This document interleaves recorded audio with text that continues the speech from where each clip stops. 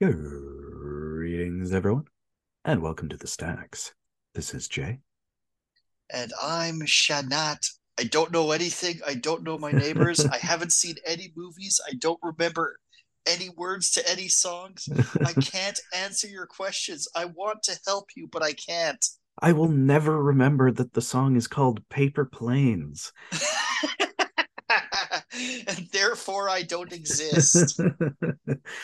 Yeah, a real interesting movie, our second one. But first we're talking about Picasso Trigger. Fifth, fourth, Fourth, fifth ish. third to fourth in I mean I guess it's technically the third in the Malibu Bay series of films by director Andy Sidaris. This one's from 1988. But it's the fourth one we've covered because we did seven, which this is kind of a remake of. And even features at least one recurring character from Seven. Yeah, the professor. He's just back as the professor. He's Q in this. Oh, he's completely cute. It's awesome. I can't remember if he's in more of these, but I totally love him. I kind of hope he is. I think because I just got finished listening to the Andy Sidaris commentary on this film. I think they mentioned that either he comes back or at least the gadgets come back. I'm looking at his IMDb, and it looks like he is sadly not in any of the subsequent ones. He actually must have retired very shortly after this. He's only in uh, two episodes of TV, a TV movie, and some movie called Instant Karma in the couple years after this, and then he didn't ever act again. He became an Oh, acting coach. oh, cool, cool. Yeah. A shame Uh, that we don't get to see more of him, though. It is. I really love the professor.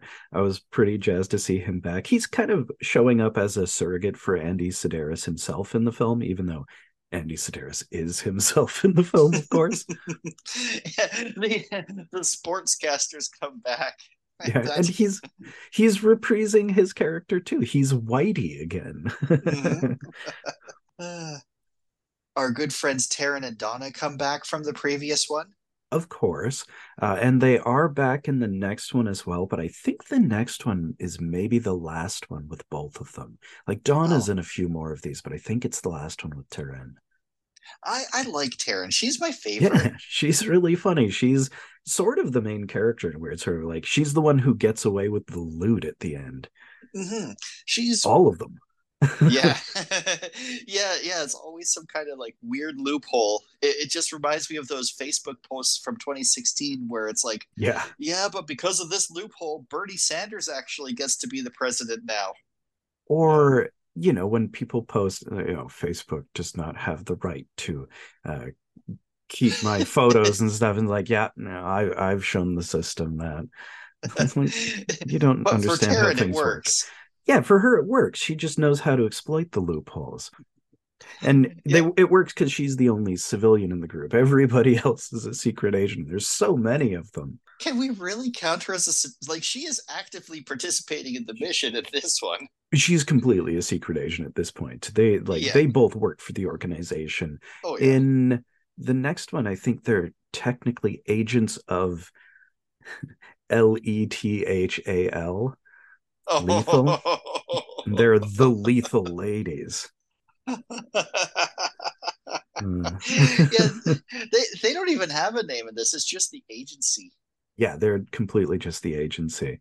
And I think they sort of existed in Hard Ticket because most of these people are recurring from Hard Ticket, but Mhm. Malibu Yeah, they Express definitely didn't have any of this stuff. no, yeah, no, the agency was in Hard Ticket. Right. Because Jade and Edie, who come back, were agents in that too. Right. But Rowdy's gone. Rowdy is gone. Sadly, we have a discount Abilene. It does seem like every time we get a new Abilene, it is a degradation. It's like what is it, Michael Keaton in that movie where there's all the clones and the fourth one is just Yeah. Can't. Multiplicity. Yeah. Multiplicity, yeah.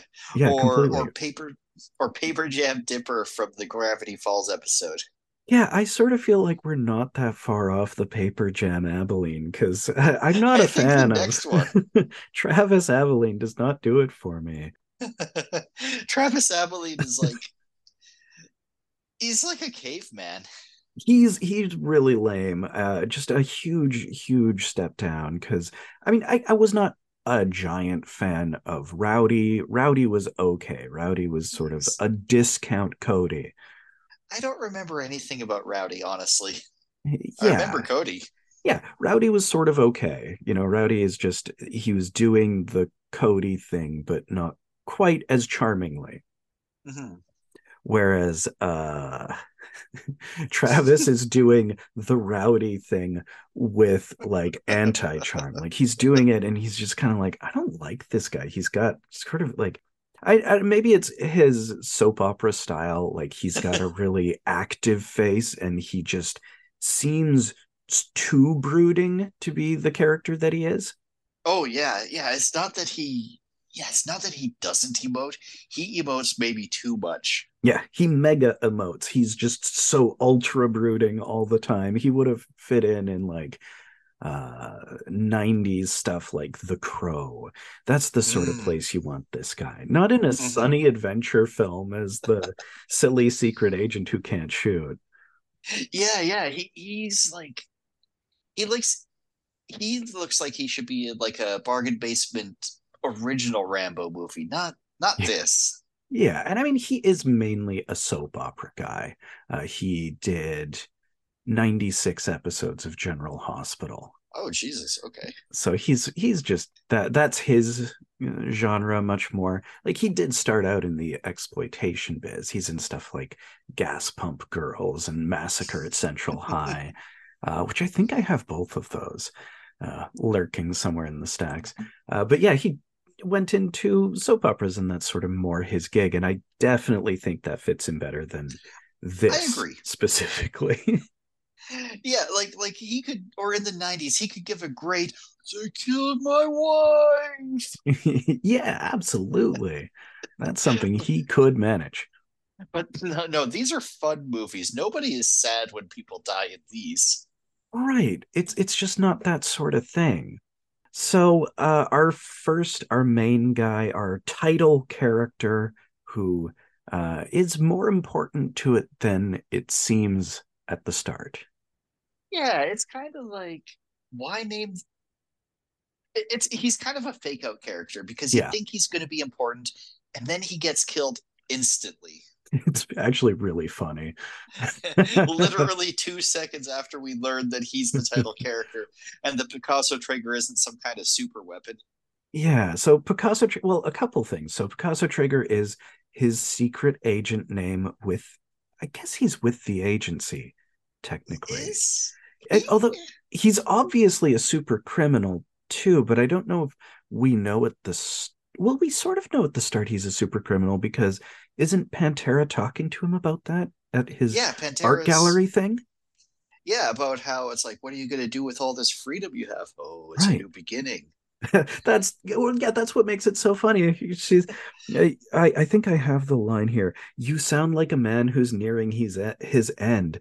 He's like, no, nearing a new beginning. He goes outside and is immediately shot dead. But of course, the line does end up working. Because it is a new beginning. He's going to be reborn with a new name. Mm-hmm. So yeah, but that's slightly ahead. So he is first just Paris landmarks, a house that could be absolutely anywhere and is not necessarily in Paris at all. Yeah, I don't think they went to Paris. They did go to Paris and did some pickup shots, I think. Oh, you know what? I'm sorry, you're right. The museum shot where he gets assassinated Yeah, that is is in Paris. yep, and the manager of the museum actually was like, okay, you could use this, but you have to clean it up afterwards. It has to be spotless when you're done. And then he sees the assassin thing happen on the news with the blood Cool. all over the pillar. Oh, awesome. So yeah, that is helpful. You did get a chance to listen to the commentary track. I didn't Yeah. yet. Good commentary track, I imagine. Sedaris does usually provide a lot of interesting background. That's how I know that scenes that all take place in one location are actually shot in like five or six. Oh yeah, I bet. This one's on a stage. This one's actually in an airplane. Here we were there. Here we were just at my house. Yeah, I mean, some of them definitely look like this seems like the Sedaris house because you see a lot of it in the special features. You get the introduction with him and Julie Strain with her breasts out, and she's like, "I was when I was seeing these movies, I was too young to be in them, but I was ready for it." Every single female character in this film, you will see their breasts. Oh yeah, I mean that's almost the point. He mainly casts from Playboy. We were talking about this the other night, and I was trying to look up some of the characters, and I had Wikipedia open, and I was like, oh hey, there's a link for Donna Spear and for Hope Marie Carlton. I can probably find out from their pages which movies of the series they're in. Because we're trying to remember which ones they're in. It's like, oh, it just links to a page of people who have appeared in Playboy who are centerfolds. They were both centerfolds like a couple months apart. Like, oh, I see. Yeah. One thing. Yeah, actually, that was one thing I wanted to point out was he he does really good casting, but that's because he's only going to cast actors for the acting roles. If he needs the character to do something else, like one of the main henchmen, he cast a motorcycle champion for that. Yeah, so he can do Uh, motorcycle stuff. yeah, yeah. One of the good guys is a former Mr. Universe, the huge black dude. Oh yeah, I mean, obviously too. Yeah. That guy, he is like he looks like he's still Mr. Universe in the Oh movie. yeah. In this, oh yeah. Yeah, Uh, Jade and the guy he fights are actual martial artists. You of can course. tell Jade's Oh no yeah, actor, yeah. but Harold Diamond, he is a non-actor, and he's he's fun in. though. Oh yeah, and he's in all of these too. He Jade is a recurring character in a bunch of these. Uh, and well, it's also like in Hard Ticket to Hawaii, as how we have the guy who does the skateboard tricks with Oh the yeah. blow up dolls. Like, well, because he knew a guy who could do skateboard tricks because he was the world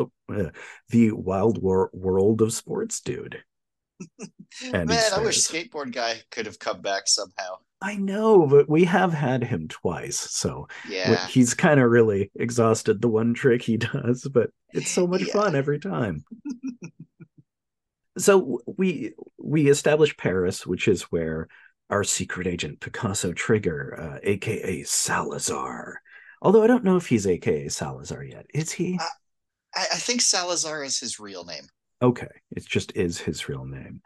Yeah. And he is at home and he receives this package from Miguel Ortiz, who is the brother of Luca, the big bad in Hard Ticket to Hawaii, who I think he got blown through a wall. I don't think he was the guy who went out the window, although we redo the go out the window thing in this movie. we redo it in the most redone way that you could do it without recycling the footage, which he doesn't do.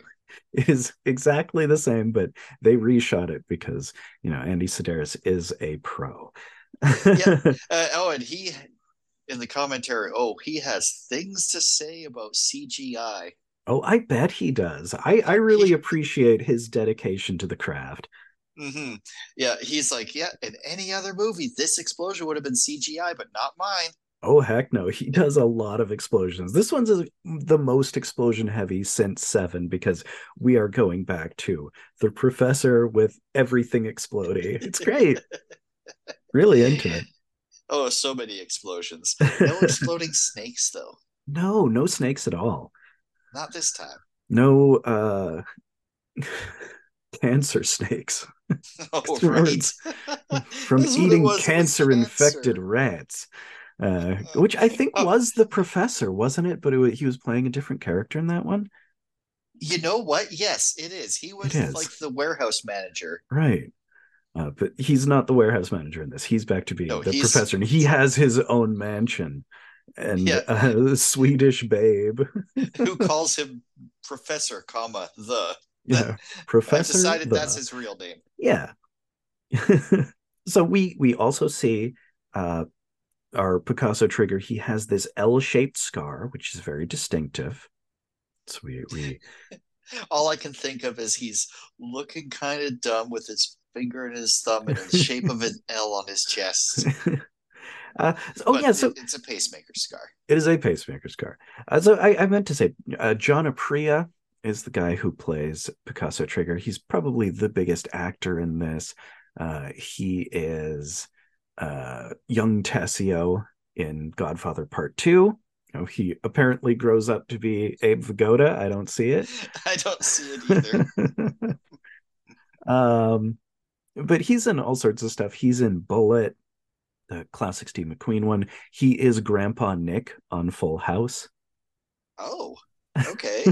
Nick Katsopoulos. So I think uh, he'd be the dad of Uncle Jesse, I yeah guess. Uncle Jesse's dad, I suppose. Maybe. Yeah, makes sense. I could see that. I could see that much more than him becoming Abe Vigoda. Yes. Yes. So yeah, he gets the package from Miguel, who's saying in 24 hours, revenge killings are going to be just waves of revenge killings for the death of Miguel Ortiz or of Luca are going to be happening. The guy who plays Miguel is apparently going to be the villain in six more of these. Yeah, Rodrigo Obregon. It's like his main thing. He is in the next one. Uh, Oh, he is prolific. He's also a big TV guy. He is in 166 episodes of a TV series called Carolina Barrantes. Oh, good for him. I love Carolina Barrantes. I guess so. But yeah, Yeah, he is in Lethal Ladies, Return to Savage Beach, which is the last nice. one. Day of the Warrior, Dallas Connection. Oh, he's in LA Wars as Raul Guzman, so I think he's the main baddie in that. Oh, right. LA LA Wars. Wars is one we should watch.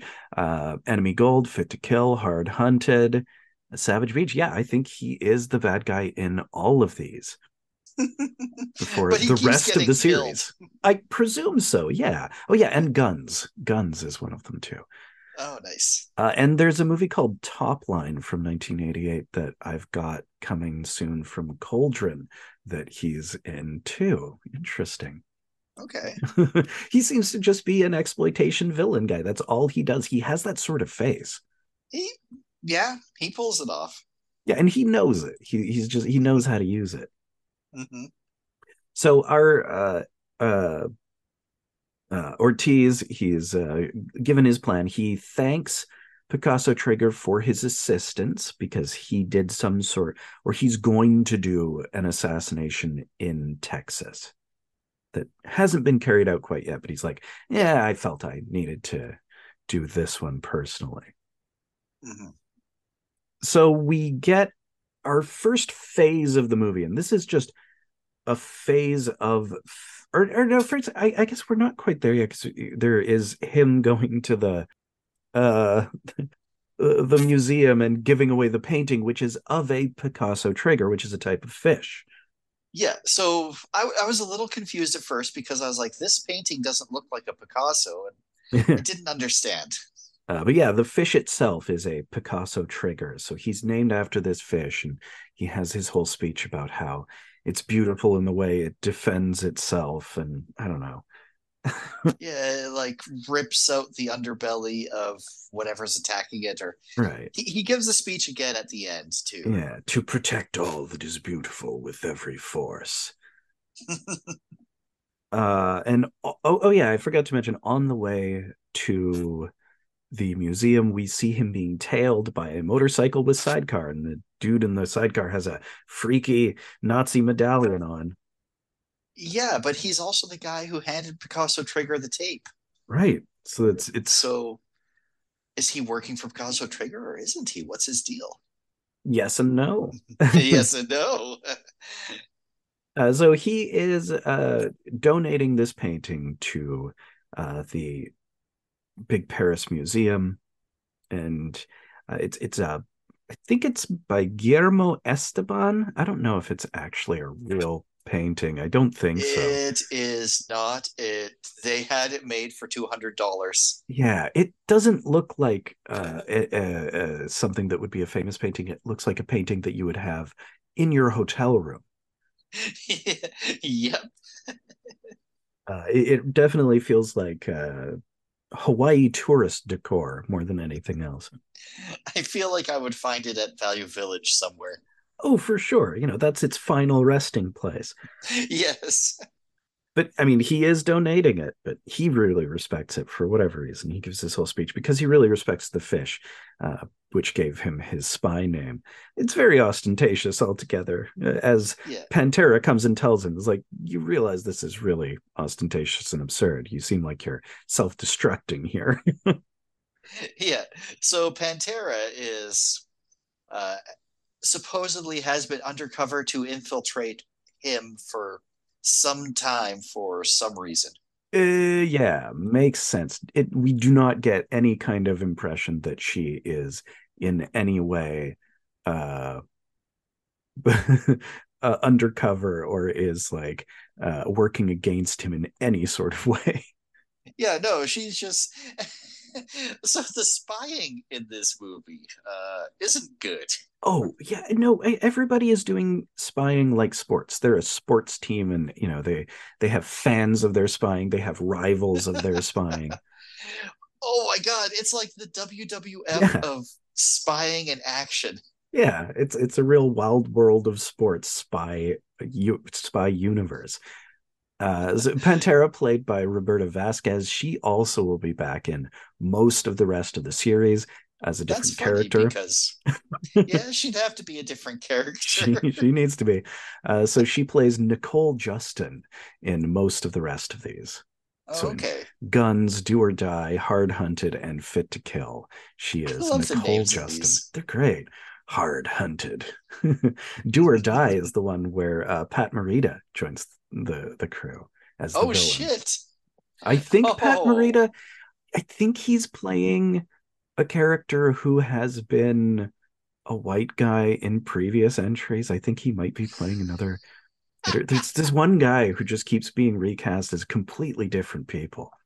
that's funny. Yeah. I have seen up to at least Do or Die, but I'm not sure if I've seen much past that. Okay. So, yeah, he gives his whole dumb protect all that's beautiful speech, and Pantera comes and talks to him, and we have that. Your code name is Picasso Trigger and you're a special agent. I sure am. That's right. Uh, and the new beginning thing, he goes outside, and the sidecar guy shoots him. Yeah, instantly, like Yeah, it's seconds after. punchy. It's pretty funny. Mm-hmm. I Mm-hmm. definitely laughed because it's like right after. No, nearing a new beginning is like, oh man, he is instantly going to be killed. Well, I thought he was going to be like, I don't know. I thought he was going to be our main character. I mean, And he is the title character. yeah. And like he was, I thought maybe he was about to go deep undercover, but No, it was well, literally, sort of. I, I literally messaged you like, oh, the Picasso Trigger is a guy. Oh no, Picasso Trigger, like 2 seconds Oh apart. no, Picasso trigger. And then we have a lot of oh no's because we enter that phase of the movie. Yeah, yeah. The bad guys are actually intimidating phase. Yeah. So first we go to LG, who is more specifically, I had not caught this before. He's Uncle Long Gone. LG Yeah, stands for Long Gone. he is the Abeline's uncle. He's long gone Abilene, and surprisingly, he's not long gone by the end of the film. I think he's recurring. I feel like he's been in some of the earlier ones. I think He might have, LG has come up before. maybe. Uh, I don't remember specifically, but I wouldn't be surprised. no, I guess not. Oh, he No. was in Seven. Oh, okay. He was one of the guys in Seven. He was Oh, Cowboy in Seven. So it makes sense that he's back for this one, just like the professor. We are doing essentially a Seven remake. Yeah, yeah. Well, a bit of a twist at the end, but basically Seven. Right. So yeah, I guess we could kind of briefly get into that. That we've covered Seven, and this is a remake of Seven. I was reading that uh, Malibu Express is a remake of another early non-Malibu Bay Andy Sedaris film called Stacy that I need to see. You showed me the poster art for the or the Italian poster for this, and oh my god, Porno what a detective. poster! Porno detective. Incredible. Yeah, she's like wearing no pants. Her legs are spread. There's this huge bullet in between. Looks totally fucking insane. And apparently, like, it's essentially a remake. It's just Cody Abilene and his girlfriend were both this main character, Stacy, in the original version. And he just sort of divided Cody out of his girlfriend to be a separate character and the main character, which is wild. All Which is right. why I guess he has to be useless. He can't affect any change. And he just really needed to be charming that first time. So LG calls Travis Abilene, our worst Abilene yet. So far, yeah, worst Abilene so far. So far, he's only here for the one. Abilenes don't last. Yeah, is there like an Abilene curse or something? Because they all survive to the end, but they don't come back. Like it's always suggested that they're doing something else somewhere, but my theory is that Donna is kind of like a black widow and she like consumes them at the end of each film. Because they're always hers, and she's That's very right. protective of him in this one, but then we're never Yeah. going to see him again. Yep. So LG calls Abilene. He's on his suitcase satellite phone on the Malibu Express. And then we also get Kim and Patty Cakes who are doing this really corny, like a stage cowgirl act in Vegas. Yeah, I feel like this act wouldn't get a lot of traction in Las Vegas. Yeah, it does not seem like it's all that much of anything. It feels really, it feels like something from a Ray Dennis Steckler film almost. Kind of. It's got a incredibly strange creatures kind of vibe, Yeah. which isn't something you want No. in your Vegas act. I'd rather have a trooper vibe than an incredibly strange creature vibe. Yeah.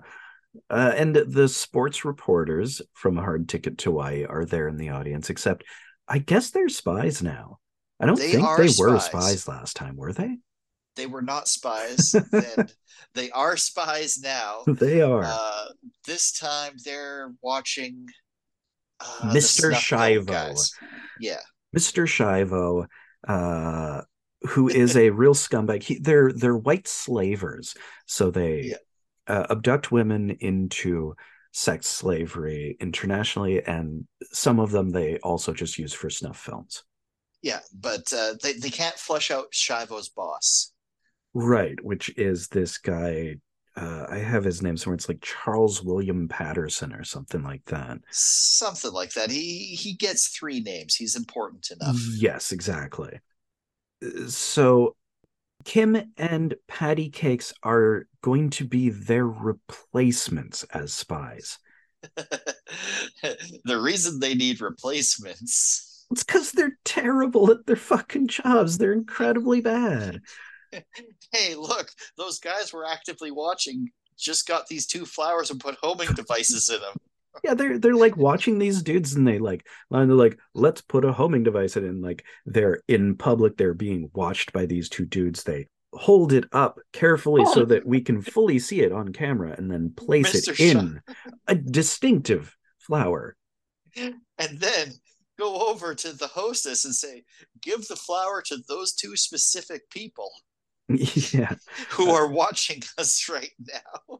yeah, he delivers it to this lady, Glenn, Shivo's assistant Glenn, who's also kind of a major villain in this. There's a lot of villains in this, just like there were in Seven. Oh yeah, it's a whole conspiracy of people who are evil, and I guess they're working together, although we never see it. Yeah, they're all sort of a network. We do get some vague references to people calling each other, and I guess it's all a Picasso trigger scheme in the end. Mm-hmm. Spoilers ish, but it's sort of obvious when you get near the end. It's like, wait a second, there's still movie left after they Yeah, kill yeah, the one guy. I'm like, this isn't over. yeah. They killed the main boss who's setting up all these assassinations, and there's 20 minutes left after he's dead. Yeah, like Ortiz is gone and there's 20 minutes left. That's not going to be just hanging out on the Malibu Express, talking about your ill-gotten goods this time. So Well, if it was Ray Dennis Steckler, it might be. it could be. So yeah, I like that they're annoyed that Kim and Patty Cakes are taking over. Like they're not doing a good enough job as undercover agents. Like, yeah, how are you going to get any closer to these guys? You're what's your in? Doesn't make sense. So they Glenn gives the flower to this lady who gives it to them at the door, as They they're leaving. watched him give the flower to her, and they just took the flower Like we know they were watching them. They were talking about watching them. And then it cut to loudly. them. The first thing they do is put a homing bug in a flower and then give it to them. And they just, it was like, oh, wow, flowers, thank you. Well, Tim, this nice Las Vegas hostess wouldn't lie to us. of course. They completely suspect nothing. And Yeah, oh, yeah. they get in the car and they're driving and they hear about the assassination of Salazar in Paris at the museum.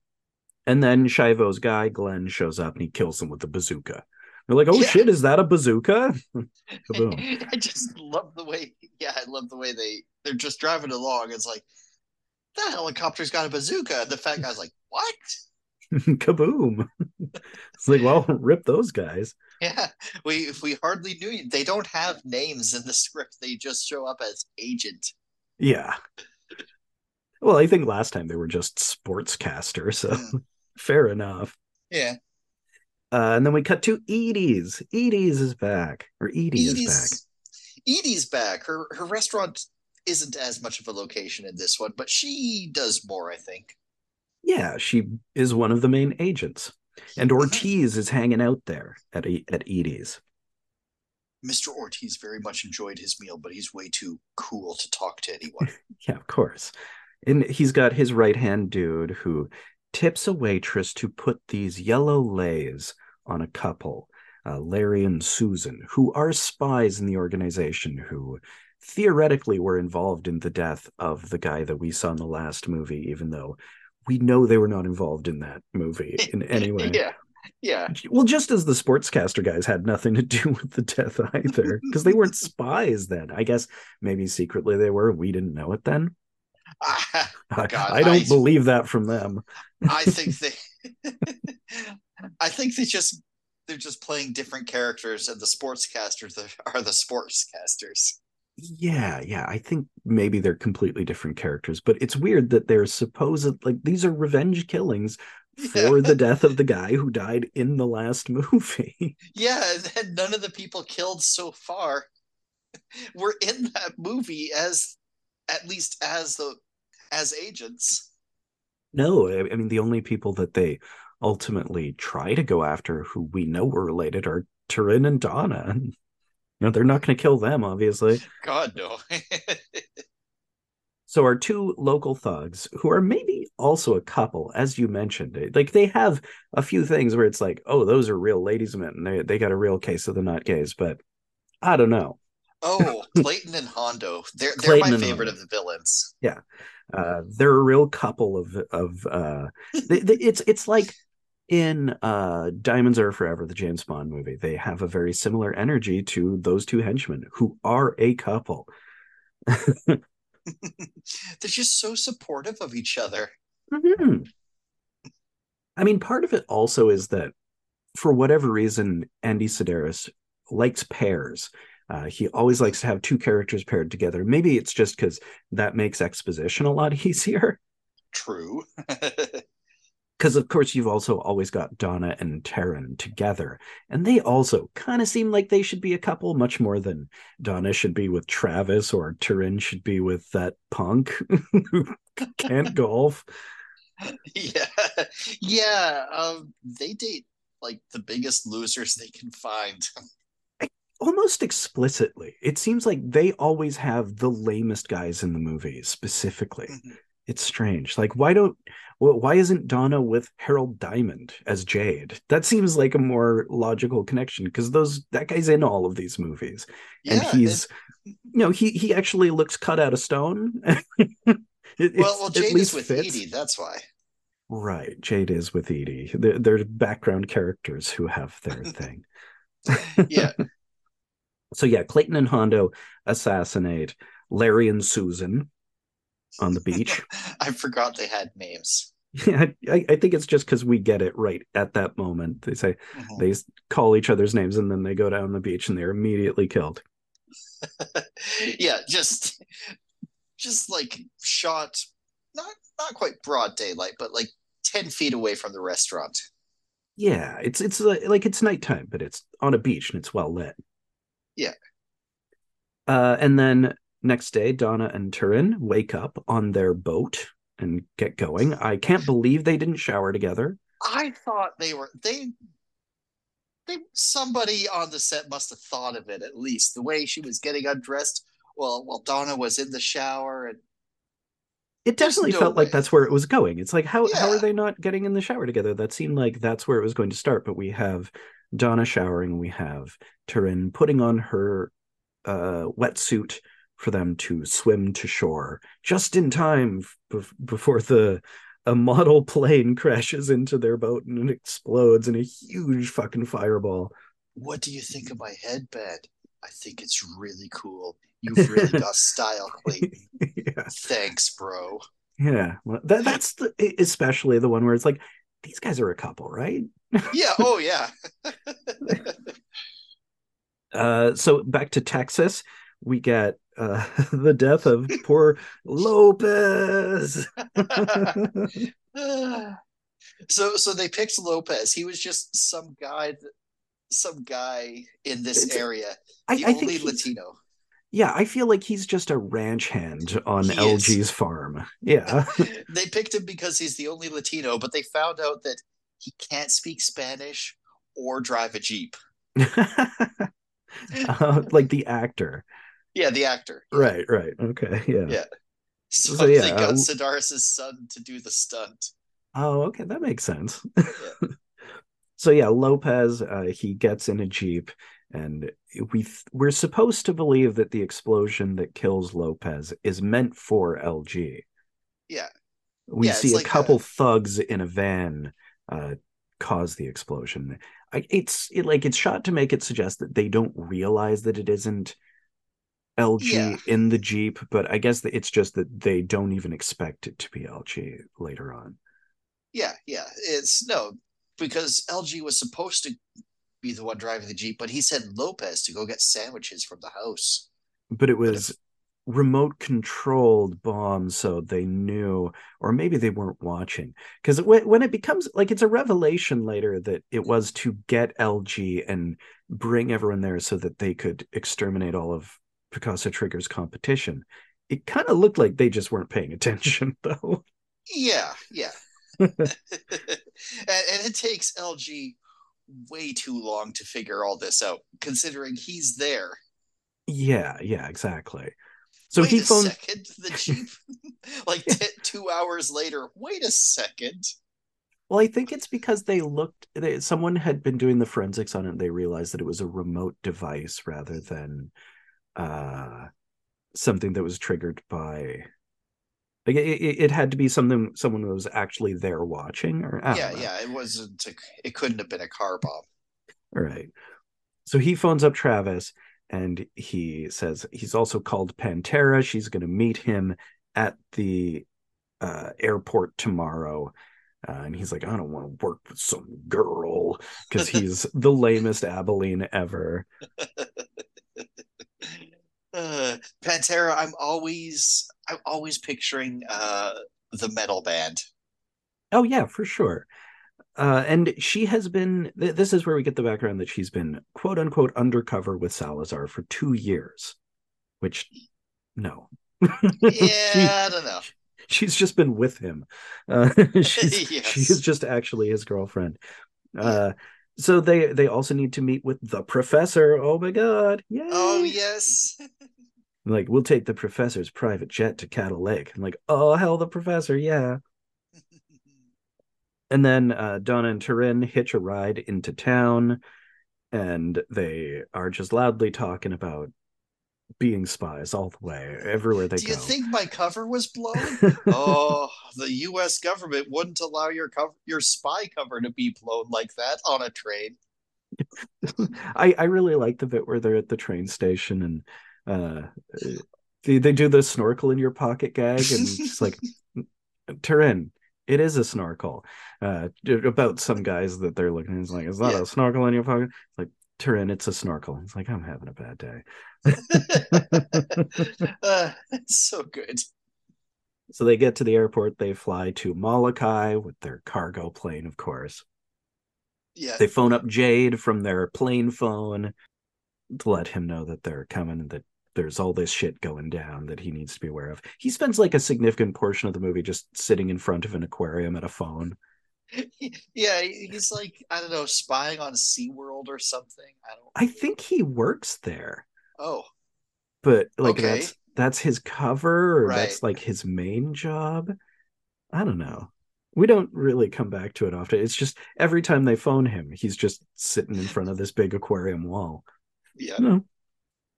So the baddies who blew up Lopez, the two dudes in the van, The one guy really reminds me of the dude from the Oregonian with his absolutely. Yeah. like his aviator shades. He's kind of balding. He's got the big red beard. He's Uh, got the van. he's got the van. He's got not a plaid red jacket, but like a 70s red jacket. So, era appropriate version of that guy. Yeah, he looks a lot like the omelet guy. You're let him cook for a while. So they're following Pantera from the airport at Dallas Fort Worth. Which, Very by the way, obviously. what an ominous airport. That fucking the as That you said, the anxiety of that jet on the highway. Oh my god, yeah. I've never seen this. I guess this is a thing, but the I the am familiar runway with is it. an Yeah. overpass. I Horrifying. can't. I hate it. No, You got like awful. this gigantic jet over top of all these tiny ass cars running underneath it. What if it falls? I mean, I'm sure it's engineered to hell and back to make sure that doesn't happen. But what if it falls? Yeah, I mean, things are engineered a certain way until they aren't, until Yeah, there's a colossal failure. Yeah, no, yeah. that horrifying. I wouldn't, but Well, people do every day. you gotta. Yeah. So she has sort of a sexy meeting with Travis, of course, Turns out they knew each other from college. which is weird. They're, Yeah. I mean, we don't ever get her real name, just that now she's Pantera. They go to some country bar, and we learn about their past, and she says she's still in love with him, which is weird.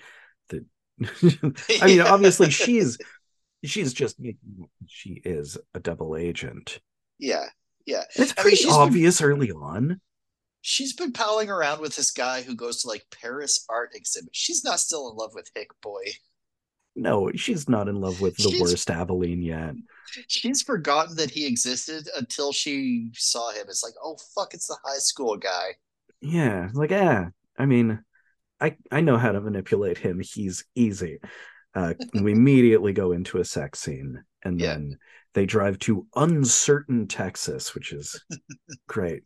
Cool name. Real Like, place, apparently. yeah, just a tiny location with a fun name. They go to the Big Pines Lodge, which is just a cool piece of roadside Americana. Mm.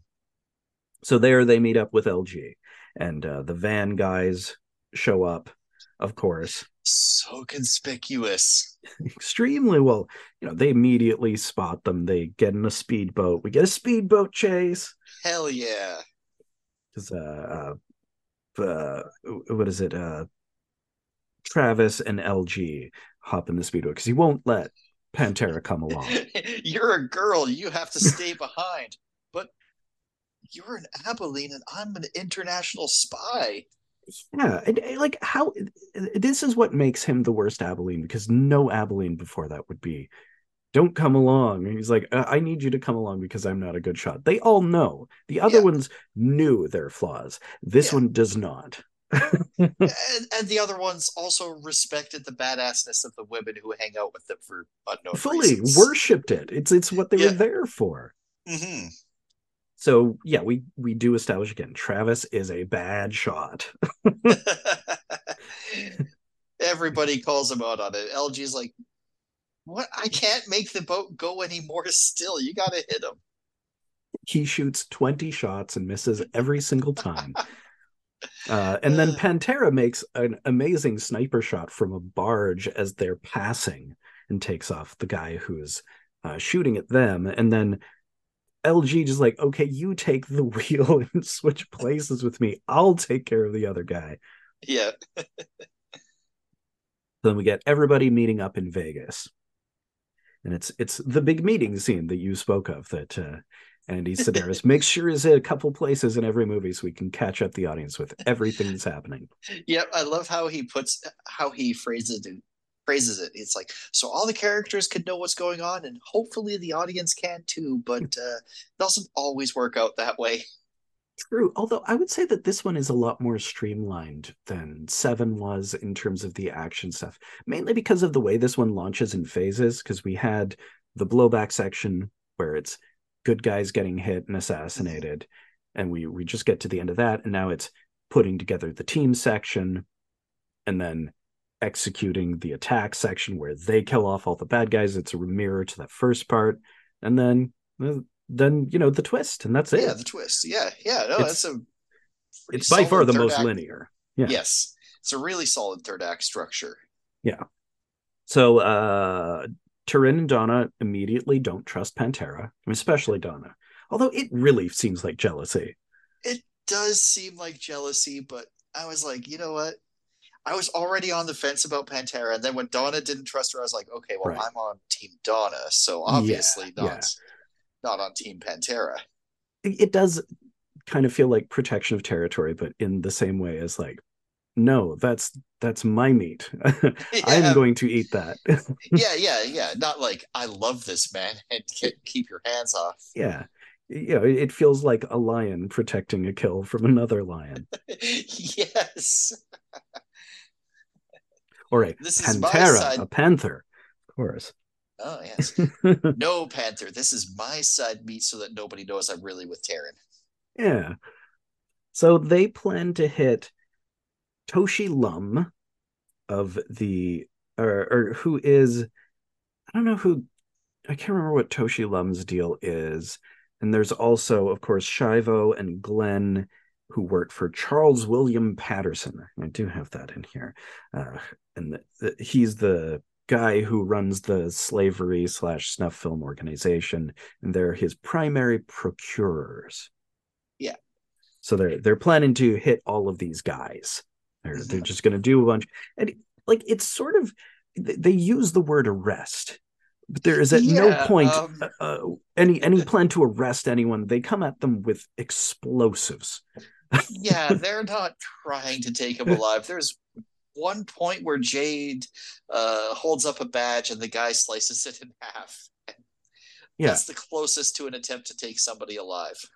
yeah. Arrest is kind of a euphemism here, I guess. Oh, I forgot there is another sort of mid phase. It's everybody gets laid is where we're Oh, at now. yes. Yes. Donna and Travis get it on. And this is where she again repeats to him, it's like, I don't trust Pantera. He's like, you're just jealous. He's like, I don't have a jealous bone in my body. You want to check? And she takes off all her clothes. And it's like, I don't know. That does sound kind of like maybe you're still kind of trying to maneuver him. Yeah, but she's right to do it. She's right. Yeah, she is correct. Somebody has to guide this stupid little man. Speaking of stupid little men, we see Jimmy John. Just what a lame fucking name, even. Yeah, Taryn's sleeping with this guy. It's the same guy that she's sleeping with in the last one. He doesn't Yeah. even do the action. No, he does nothing. He is just this dude who's losing at golf to Whitey, Andy Sedaris. He's getting destroyed. Oh, he's getting hustled. Yeah. So yeah, he loses at golf, and then Turin is there, and Andy or Whitey throws him like $20. I'm like, take her out to dinner, you idiot. I've taken all the rest of your money. Yep. So they she picks him up on an ATV and they have some hot tub sex. Mhm. You got to have some hot tub sex in an Andy Sedaris movie. At least one. So then Kim and Patty Cakes, I guess it's working. Their lame act attracted Shivo to come and try and recruit them into their white slavery organization. I got a theory. It's like, man, these guys aren't that great. Yeah, well, we don't want the greatest acts. We want the ones that nobody's gonna miss if they stop showing up. Yeah, that is probably the thing there. That sort of is the only logical outcome there. So yeah, they're trying to recruit them, and they're totally into it because they're going to. It's like, Yeah. oh yeah, no, we have this other really great act that's even more thrilling. Like, wow, even more thrilling than this. But we could give you a private demonstration if you want to bring your boss here out of hiding. Yeah, and like, oh yeah, no, that's not suspicious at all. We'll totally do that. Yeah. They are fortunate to be a bunch of dumb spies in a dumb world. There are no good spies in this world. The only one who's close is Picasso Traeger himself. Well, it's the thing where both the bad guys and the good guys are equally semi-competent. Like Yeah.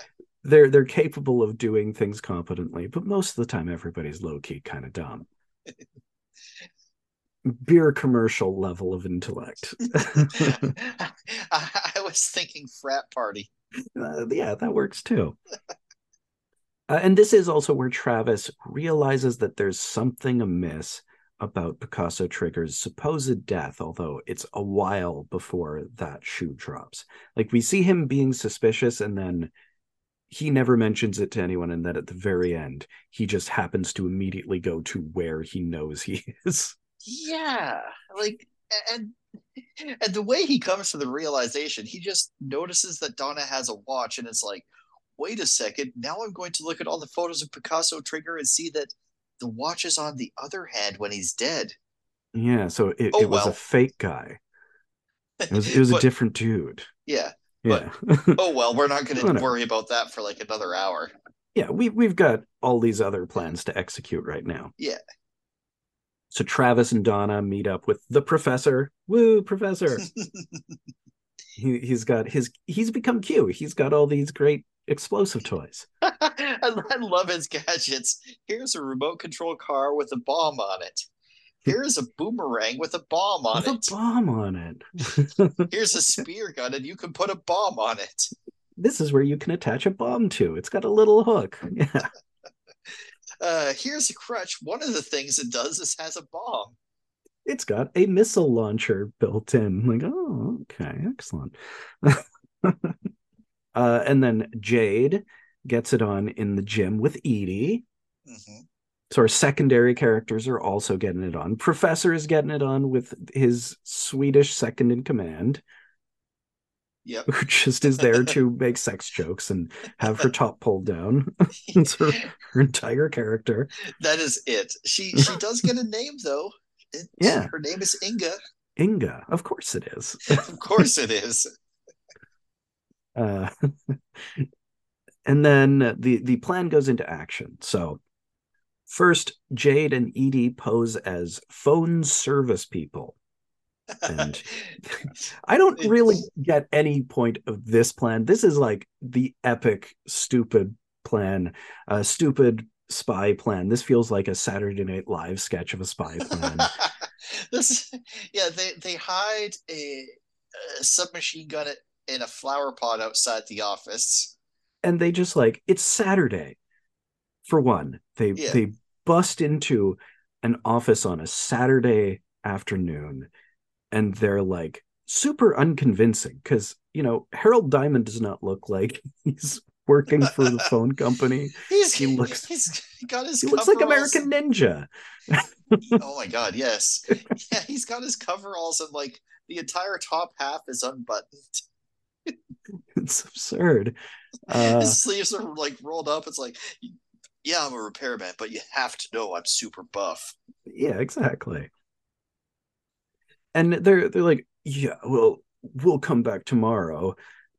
And Edie does have the presence of mind. That is Sunday afternoon, but whatever. We'll be on call is the thing. Uh, Saved it. Yeah. And the guy's like, what the fuck is all this about? Our phone's fine. Our phones are working just fine. What are you talking about? It's like, oh yeah, no, you're gonna want to reduce the static on that. And he like picks up the phone and slams it a couple times. I'm like, okay, not suspicious at all. This is like totally working out. Okay, so there's something really suspicious about those phone guys. I want you two huge guys to stand Yeah, outside my office with guns from now on. right.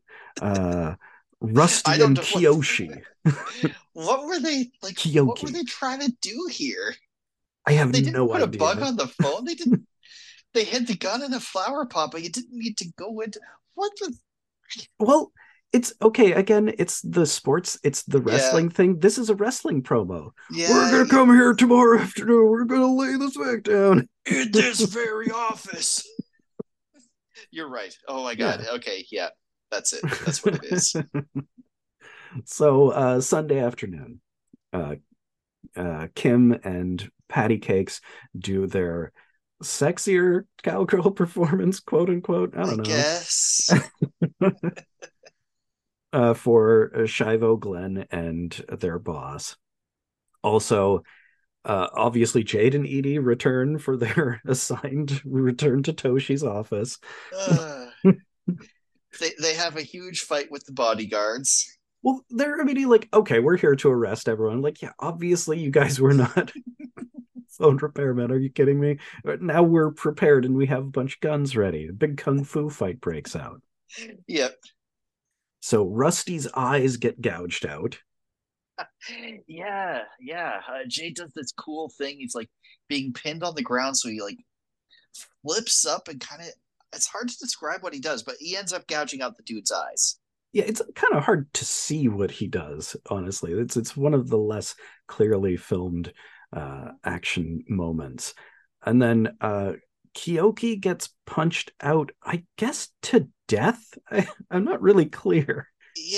The Yeah, other I big don't guy. know. I don't remember what happens to him And because then we, he yeah, I'm not sure. And this is intercut with what's going on with Kim and Patty Cakes, where they suddenly say, "You're under arrest," and immediately shoot both Charles William Patterson and Shivo. And Shivo, in dying, shoots Patty Cakes in the face, but it's just a graze. yeah, I thought she was gonna die, and I remembered how, and it just kind of brought me back to seven. It's like, wait a second, in seven, the assassins, the good guys didn't all make it out alive, and they didn't all succeed. Well, there was that guy who had his incredibly bad stand-up comedy act, Yeah, who does sort of seem like the analog to these girls. yeah. So it does He seem like they should just, just get shot yeah, but because it's no, really it's ill-conceived. just a graze. Yeah, just a graze. Juan, the really big, the Miss or Mr. Universe dude, Oh Juan yeah, he comes out, just comes out of this fucking like wrestling leotard thing, whatever fucking they call that. bodies Glenn. Yeah, Yep. And like you can this shot in particular, you can see just how fucking jacked this man is. he's huge. He's like Arnold Schwarzenegger sized. His bicep is bigger than the dude's head. He just fucking destroys him. Yep. So Toshi and Jade have a big brawl in his office, and Toshi goes out the window exactly like the guy in the previous movie. I love it. The dummy goes It's flying. they used the same building, the same office, and the same window as the last movie. Yeah, it's the one they knew that they could get. It's the one that was available to rent. It's awesome. So good though. Yeah, And but then the follow up, of course, with Rusty Kool-Aid Manning in through the wall with the Uzi, but he's blind, so just like blood pouring down his face, and he's blindly firing an Uzi. He doesn't get through on the first hit through the wall. it takes him a bit. It's good. It's good. And then, of course, he does the whole thing. He's screaming, he's shooting, and then Edie just shoots him, and Yeah, he's done. yeah. And then Donna and Turin go after Clayton and Hondo, our secret gay couples after each other. What?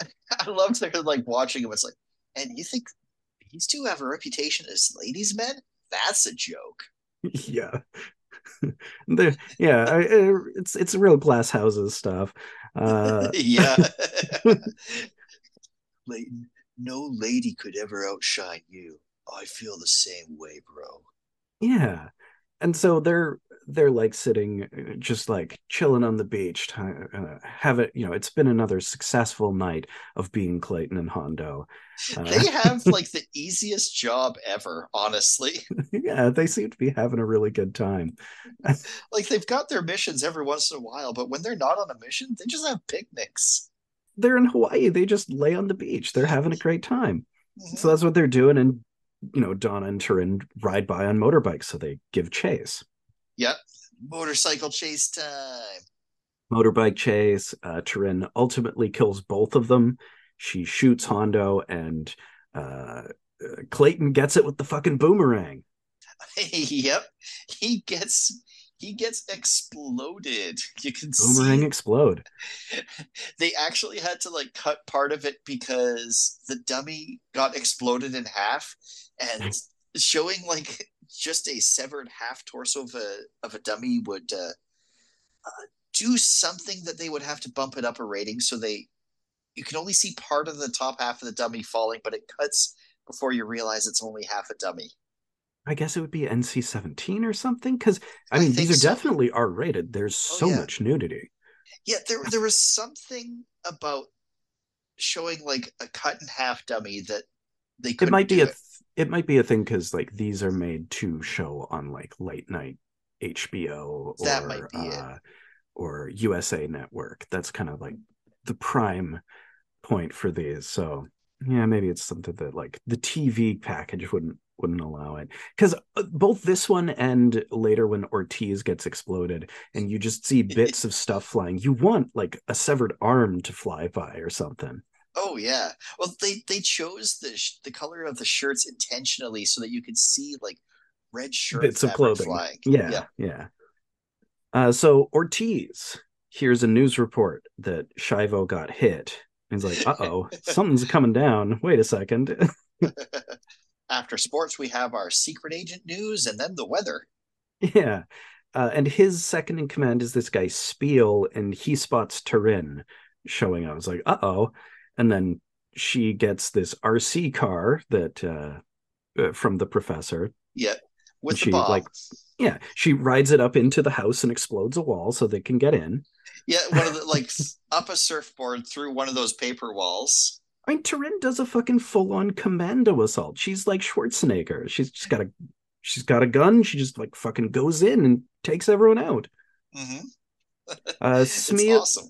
Spiel shoots her with a shotgun, but of course she is wearing a vest and she gets back up and she just fucking blows everyone away. Yep. She does like the most action movie stuff. She got both Clayton and or Hondo. Donna was just like along for the ride for that shit. Mm-hmm. I love the way they get Ortiz. He's like hiding behind a motorcycle. Yeah, I think it's Donna hits the seat of the motorcycle with a spear gun, and he Yes. just looks down at it, sees that there's like all this dynamite strapped to the spear, and looks up at the camera. Oh, it should totally be like Wile E. Coyote holding up a sign that says "Gulp." Yep. Yeah. Or that guy in what is it? Enter the Ninja who just shrugs after he gets throwing stars. Christopher George. Yeah, that's an Yeah, incredible final death. that's a great death. This is a good one too. This one's great. Yeah. Donna fires the arrow, fucking motorbike explodes. He And yeah, explodes. bits flying everywhere. I really want just like one leg or arm to go flying past, but no. That's it. That's our bad guys dead. Or is it? We've still got Oh, 20 minutes left. yeah. Which is what they did in Hard Ticket to Hawaii too. Like they're driving Oh, away from yeah, the con. I right. was like, wait a second, we didn't shoot that one guy. Yeah, who got Seth? Yeah. Who got that bastard Seth? Well, but they do that a couple times in this movie because they do it once Yeah. here and then again at the very end. So Travis goes and meets up with Pantera. And he's wearing his cast. He said he lies to her. He knows Mhm. that she can't be trusted. He Yeah. says he sprained his ankle jumping out of bed. And yet he's still, I mean, it's a flimsy thing because he's still going on this extremely dangerous mission with a Well, and broken leg. yeah, and he's really not like when he's turning the crutch into a gun. It's really obvious he's doing it the whole time. Like Mhm. there's so much time that Picasso Trigger has to stop him from doing that or do anything. He just doesn't. I Yeah. don't know. Yeah. I mean, I didn't realize at that point he was even still trying to hide that it was a gun, but I guess he was. I mean, I guess because like, why would he? What's he doing? Why doesn't why does the Picasso Trigger not attempt to stop him in any way? Well, nobody really makes sense here. It's more about just what's going to make a cool scene. Right. So this is where there's the reveal about Lopez having it wasn't an accident that it was Lopez. It was intentionally Lopez to get LG into this. Yeah. Yeah. It was And this to get them. It was like this whole thing to get the agency involved to kill Ortiz for Picasso Trigger so he wouldn't have to. yeah, basically the Fed's taking out all of his competition, both Ortiz in Hawaii and Patterson and his guys in Vegas, so that he can take over all of their businesses. Yeah. And we Yeah. have the whole Salazar explaining to Abilene his whole villainous plot, of course. As he's like converted a room in his house into Bob Ross's studio where he displays his painting. Of course, which I guess this is the original painting, and he donated a copy to the museum because it's just such a great painting. How could he part with it?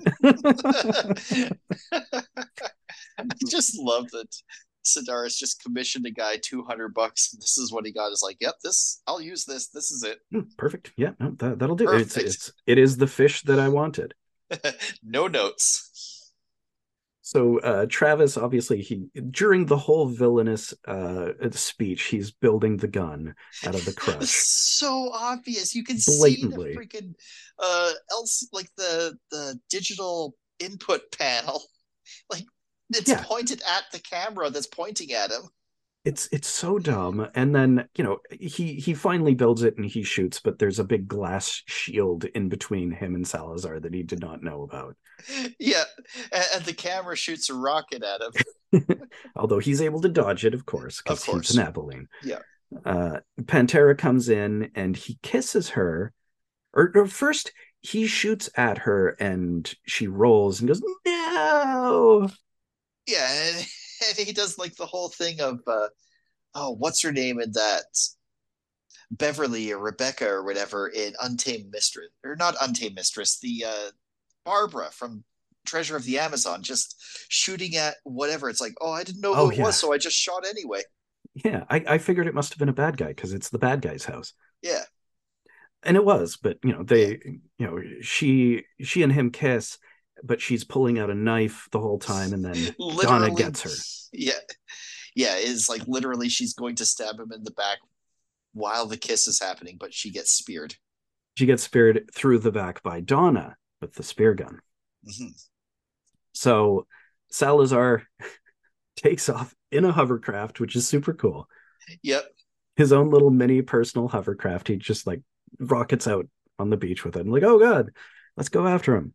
Very obviously a stunt double, but it Yeah, works. yeah. Travis hops on a Sea-Doo and chases after him, and he's like, I'm going to arrest you. Yeah. He's like shooting the hovercraft. He's like, stop or I'll shoot. I've seen I've you seen you shoot. shoot. Very fair. So he just like, he is not going to stop for him because he is not going to get shot by him. Yeah, which of course he doesn't get shot by him. No, Donna has a spear gun and she explodes him. All villains get exploded in this movie. Yep. I love the bit Sedaris is commenting here. Is like, here we've got Travis running back all huffing and puffing and tired when Donna did all the work. Yeah, yeah, exactly.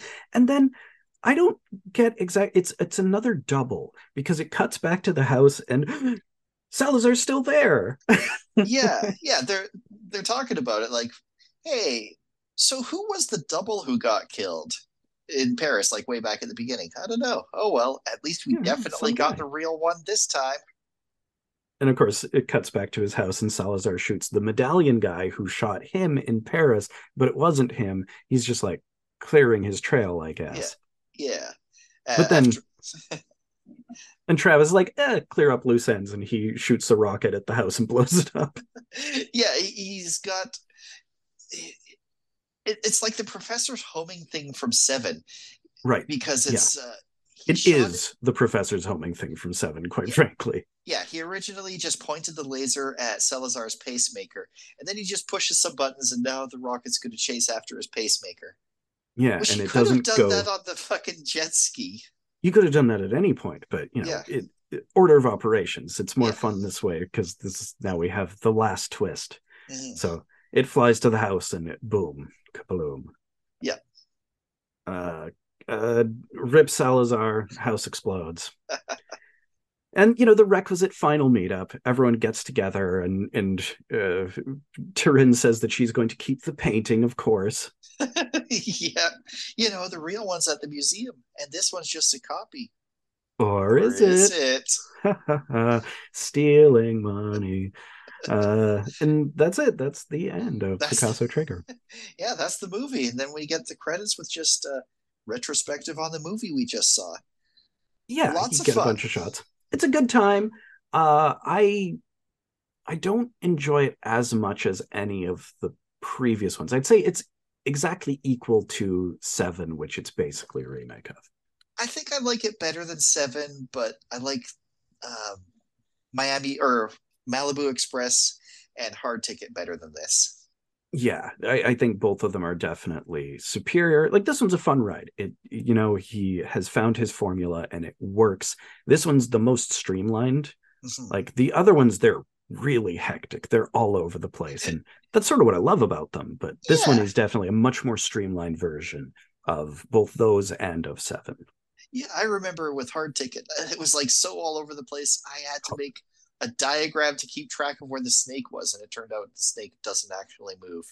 No, the snake is just always in the one place. Yeah, But yeah, crazy, crazy stuff in those ones. Whereas this one, it's a pretty straight line. You just get your phases of action.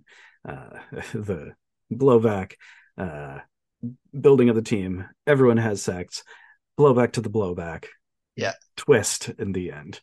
yeah, yeah. Wait, which one of us got the real Salazar? Screech! Yeah. Let's just use the fucking crutch, crutch rocket. The Crutch Rocket. I love it. So yeah, do you have any last thoughts on Picasso Trigger before we move on to our second feature? No, I think we've both covered it. All I right, well, really enjoyed this like WWE James Bond. yeah, it really is a WWF, WWE James Bond, a pro wrestling styled James Bond. Mhm. Good, a good milieu for Andy Sedaris. All right, well, on to part two. And we're back for part two, where we're talking about the 1980 film Golem by Pyotr Shulkin, first in the Apocalypse Tetralogy box set from Vinegar Syndrome. This movie is a lot. This movie hit me in a way that I didn't expect it to based on the premise. Really cool. It's a very eerie and unsettling movie, but at the same time, there is that weird core of what I talked about when we watched like Goodbye 20th Century, or even V, that weird blank Eastern Bloc humor where there's a comedy to what's happening, but it's really bleak. The ending actually kind of reminded me of Stroysek in that it's like Hmm. this is all upbeat and cheerful, but nothing funny is happening, but I'm laughing anyway. And nothing good has happened really. No. At some point, and this is sort of, and again, not unlike Goodbye 20th Century and sort of the abstract, surreal depiction of, I guess, the end of the world, because it seems to happen somewhere in the middle of the movie. I do feel yeah, that they make reference to the to an atomic calamity or an atomic cataclysm from 1941, but it does kind of feel like at one certain point, probably about halfway through, in one scene the Yeah. world's fine, in the next everything's gone to shit.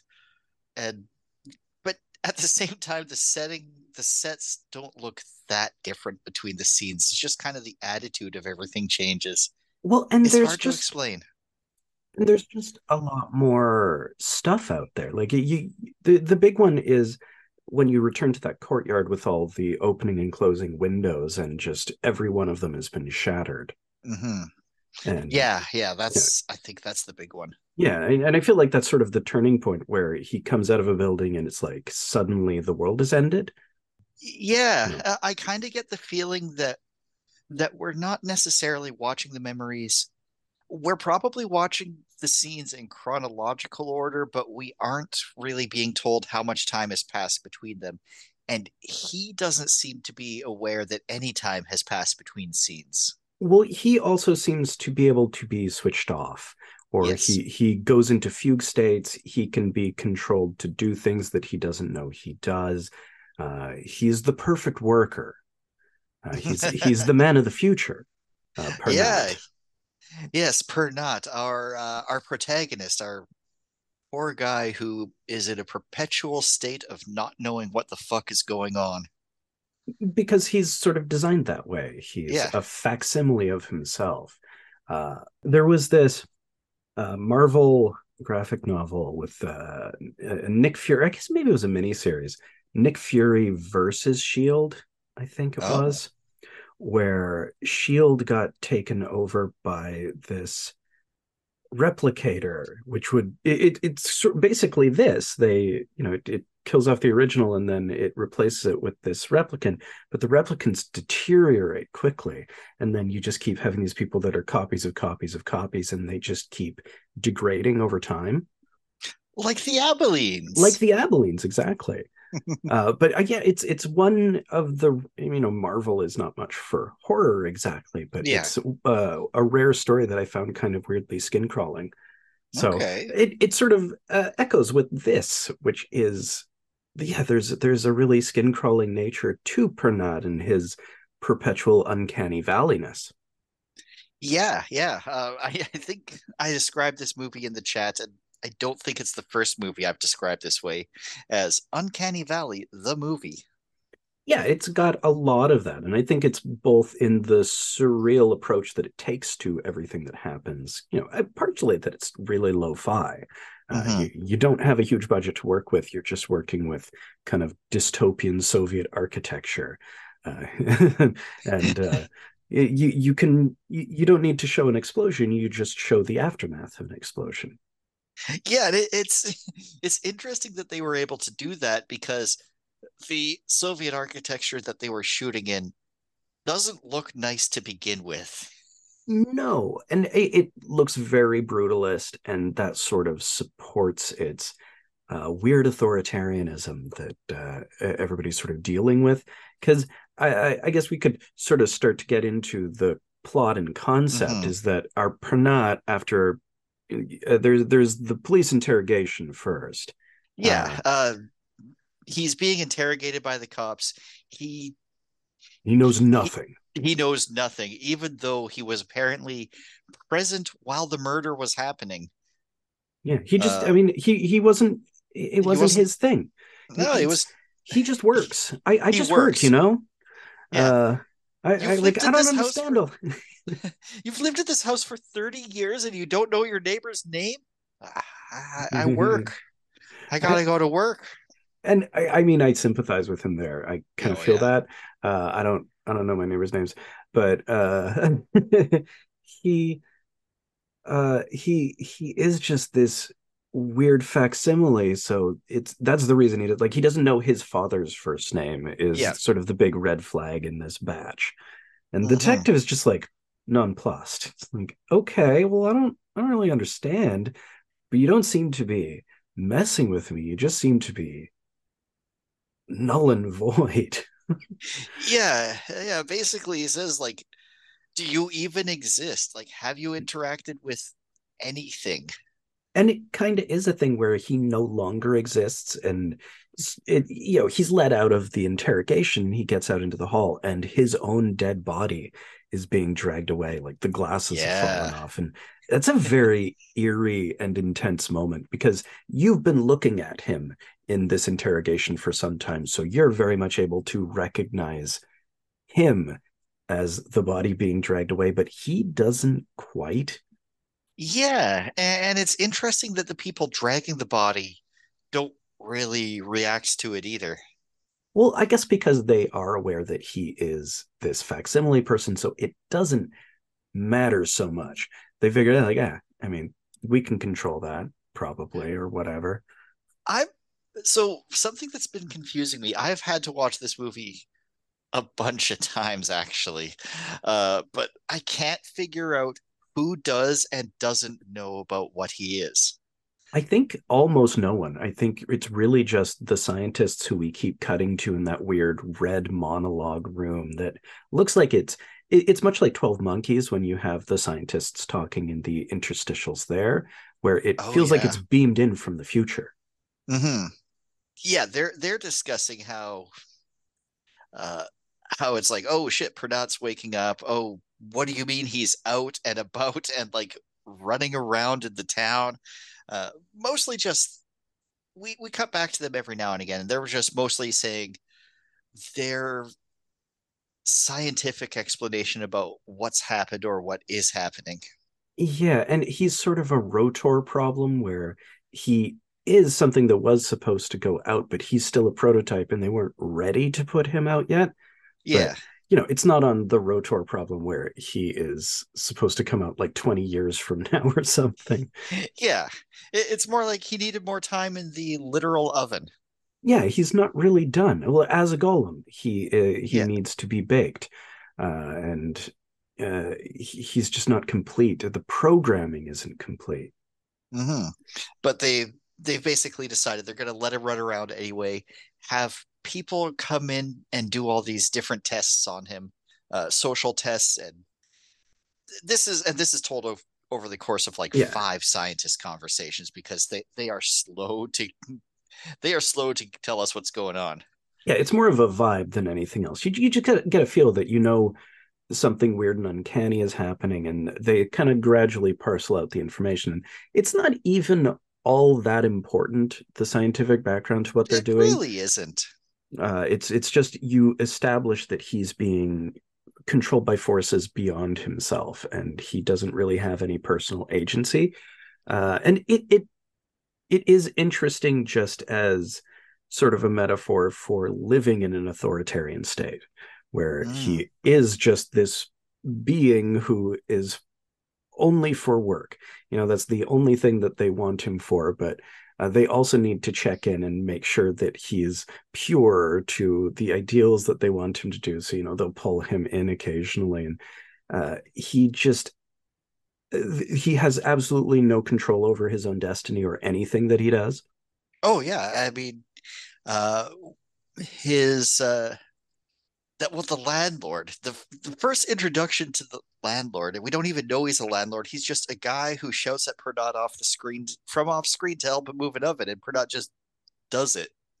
Yeah, there's Holtram, right? Hultram, yeah. Oh Yeah, man, yeah. where he doesn't show up for a bit, but I hate this man. Holtram is a big jerk. And it does seem like, well, I mean, obviously he has a pre-existing relationship with Holtram and the Holtram family, but he doesn't remember any of it. They do. And it I also th- seems like he had very little interaction with anyone. mhm. Well, I think they were. I think the template, the person that he's Yeah. supposed to be replacing, did. Well, that's what I mean. Okay, okay. He is Pernod. It's just he's a fake facsimile of Pernod. So Oh, that's and the they. problem. Okay, and the memories just haven't transferred over yet. I didn't realize they were planning to transfer them over. I don't even know that they are planning to transfer them over. I think it was just a matter of like unless they say that at some point. I don't recall that being a No, they thing. don't.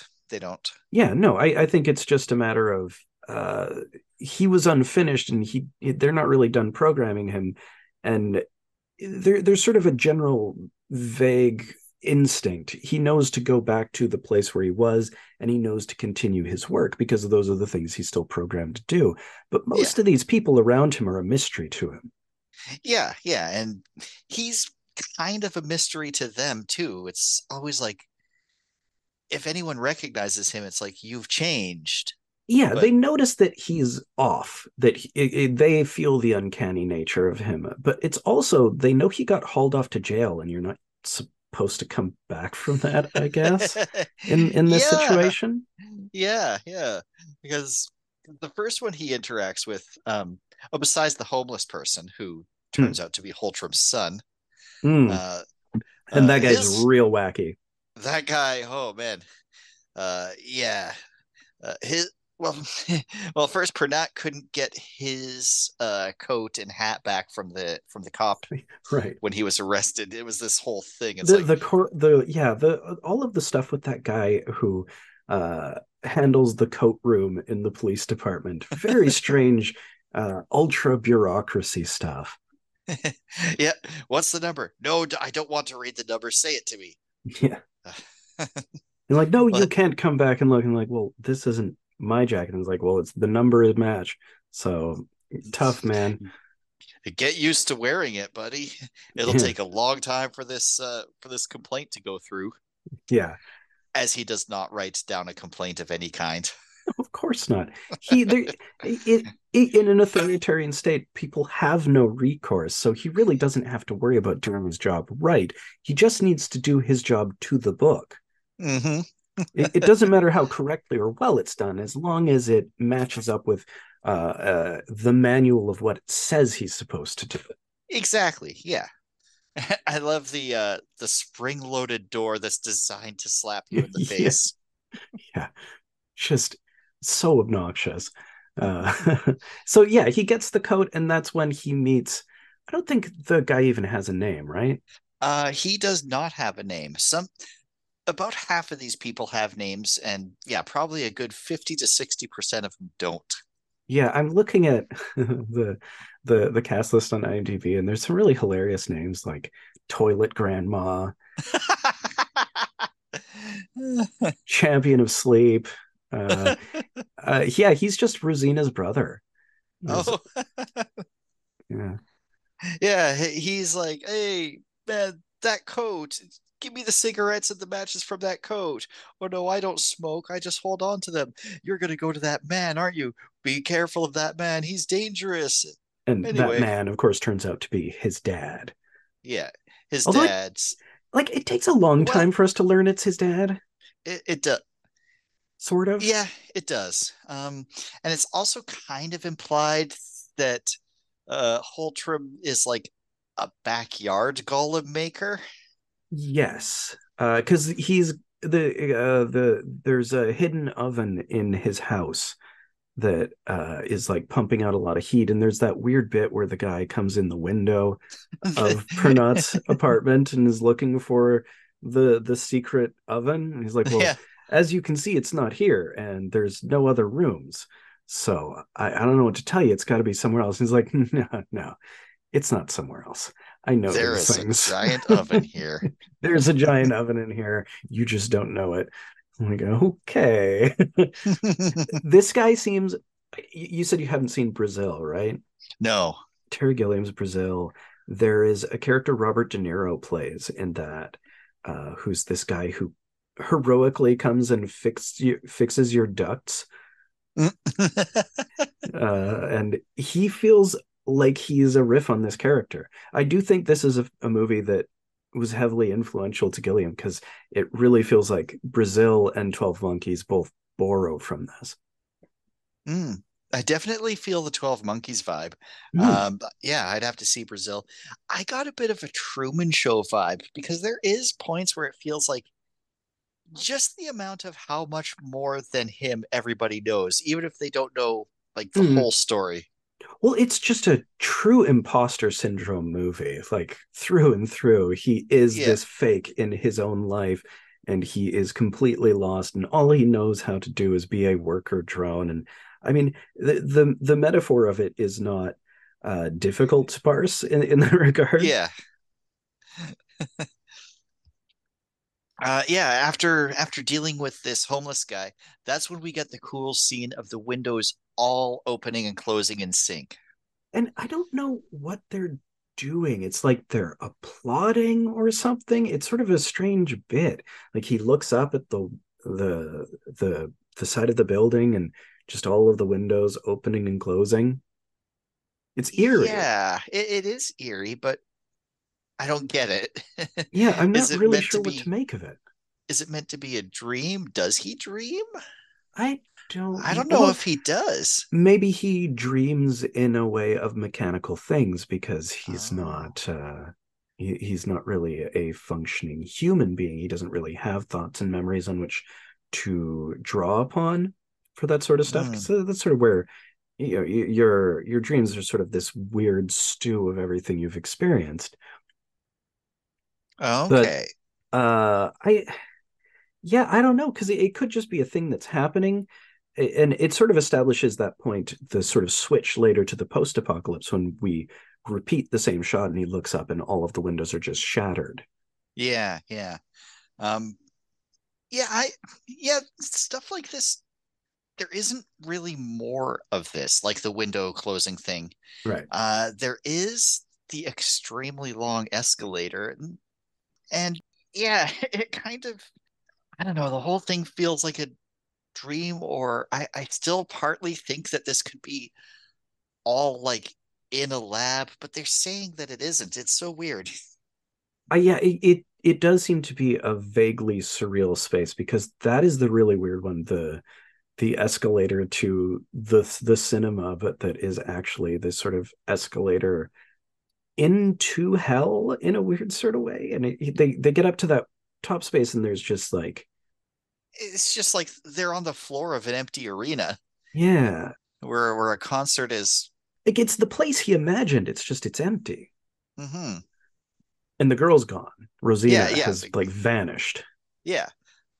Although we haven't even met Rosina yet. No. uh, but we're going to actually right away Yeah. because she is currently negotiating a sex work deal with a blind dude and his brother, and the blind dude really likes it when the brother describes to him what is happening in sex. Yeah. It's kind of And gross. yeah, Rosina's like, this is really weird, so I'm going to charge you extra, but I am still going to do it. Yeah. I mean, the job's a job. Yeah, for sure. And Pernod is just watching, waiting for them to get out of the way because these tiny, narrow ass stairs, you can't go around each other. Right. You have to be in single file. He gets up to the top, and across the hall from his place, there's this. I don't know what he's supposed to be, so I only have him written down as Shadow Guy. I Uh, don't recall. he's across the. Well, it's not an apartment across from Pernat because it's that just like a shadow corner where this guy comes out. And the first time he sees him, this time he gives him those seeds, and he's Oh, like, right. So he's the guy with the seeds that all the stuff grows out of on his desk. yeah, yeah, and he says to him, "Was Okay. like, these are human lives, billions of them." And Pernat's like, "I don't think I should have this," and the guy's like, "You already have it." Yeah, and that's sort of what I sort of wonder in terms of the abstract elements and the spaces. I sort of wonder if he sort of represents a vanguard of this golem technology or whatever. I mean, they don't consider him a golem, but they are obviously playing on the golem myth with the oven and everything. Hmm. That it seems like we've had an AI uprising sort of thing happen in between scenes. That the uprising took place, and we're now in the post uprising future where things are sort of shattered and everything is really contentious. And there's not really any proper authority in place anymore except the people who controlled the machines.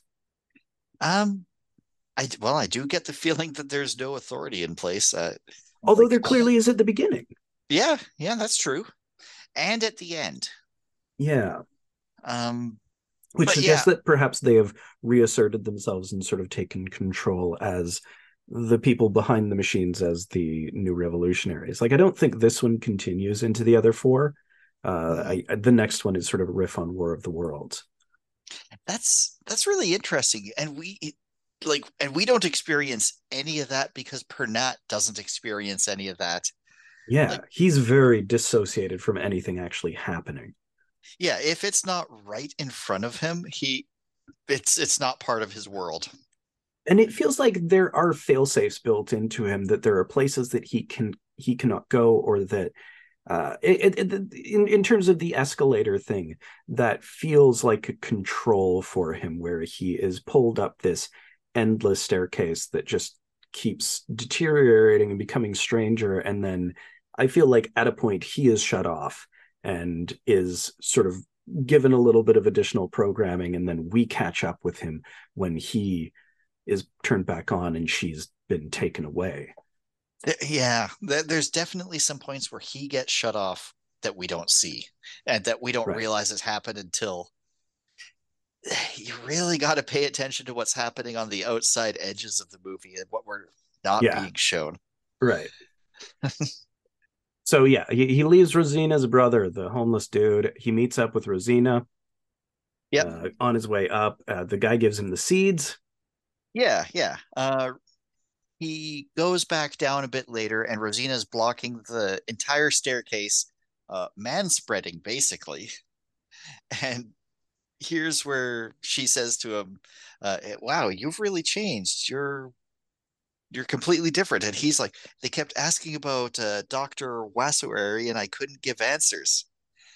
which And is the she, guy who was murdered. yeah, but she doesn't have a clue what he's talking about. No, Doctor murder answers asking no, what? she has no idea what any of this is like. Yeah, and she's like, who, what, where have you been? What is any of this shit? It's just he was sent on some sort of sentry mission that is totally unrelated. Like, I think he did kill this guy.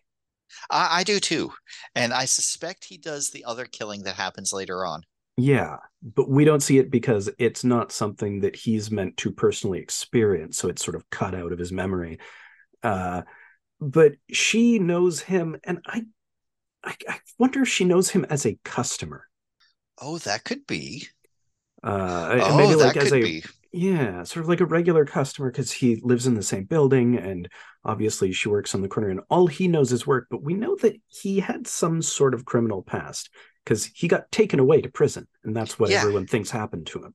yeah, and that's where the scientists even say, like, "Hey, we got the Pernat template. We got him out of prison. We don't know if he was a saint or a killer or what, but that's where we got him." I mean, that is another element that's really kind of unsettling about it and interesting to the authoritarian nature part of it is all we know is, yeah, he was a criminal, and the word criminal is essentially meaningless. Hmm. What passes for crime is impossible for us to discern in this sort of weird landscape. Like, Yeah, what crime did he commit? Who knows what is a crime? yeah. Like, like did he try to assassinate the president, or did he sing the wrong song out the window one day? Or, I mean, was the crime that he didn't want to do this body switch thing and that they Oh, wanted him to do it? So, that would uh, be a crime. he's not agreeing with what he's resisting the state. Uh, it could be any of those things. So it does make his past really nebulous, and it's never filled in. No, not at all. And the fact that they say, like, we got him from prison so he could be a saint. Yeah, People do, they know. they know, but yeah, that's not something you hear a lot. Right.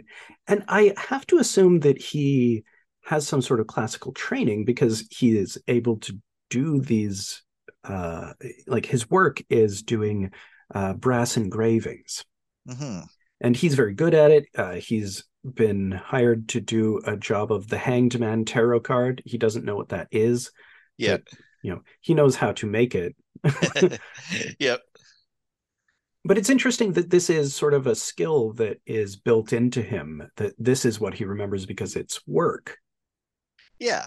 I figure, well, that's the main thing that's the main thing that they must want from these people is just Yes, yeah. work. Production, absolutely. The scientists even say like, hey, too much excessive individualism in the world will just cause a bunch of chaos. We need to this whole project is to try and stamp some of that out. Yeah, I mean, that is any authoritarian Yeah. regime. You want to remove any sort of loose frayed edges. You want people to all kind of look alike and think alike. Next, we meet Miriam, the doll repair girl, who also runs a grocery shop, I think. Something Uh, like that. Something like that. And her crazy dad. He's fun. He's obsessed with this book. Yep. This book that he needs all this money so much that the daughter, like, he wants the daughter working every waking moment to get him money to buy this book that he somehow lost or that someone's taking away from him. It's not clear. Yeah, and there's this whole thing where he's like demanding money from her, and I is did Pernod plant the bill or did Pernod find the bill? We're not planted the bill. He Uh, planted the bill, and the guy freaks out because he thinks she's hiding money from him in the dolls, and he starts like tearing the dolls up. And Pernod's like, "Hey, man, chill out. You're harming your daughter. Would you just chill? What's with you?" yeah, can you do your crazy old man thing elsewhere? And the guy just stops and looks at him. Like he does stop his crazy old man mental breakdown. Yeah, because it's And like, there's something weird about this guy. And yeah. it does, because it turns out that the book that he's so obsessed with is a book about the creation of Pernod as a being. Like it's how to build a golem, the book, right? That's what it is. Although to Pernod, he's like, no, this is an empty book with empty pages that says nothing, Right. which is Well, it makes me think of the Westworld thing. It looks like nothing at that's all, yeah. Oh my God, I couldn't think of what it was. It's like somebody else did basically that, and I couldn't think of it. which again, very likely borrowed from this, maybe. It feels like that sort of thing. Probably.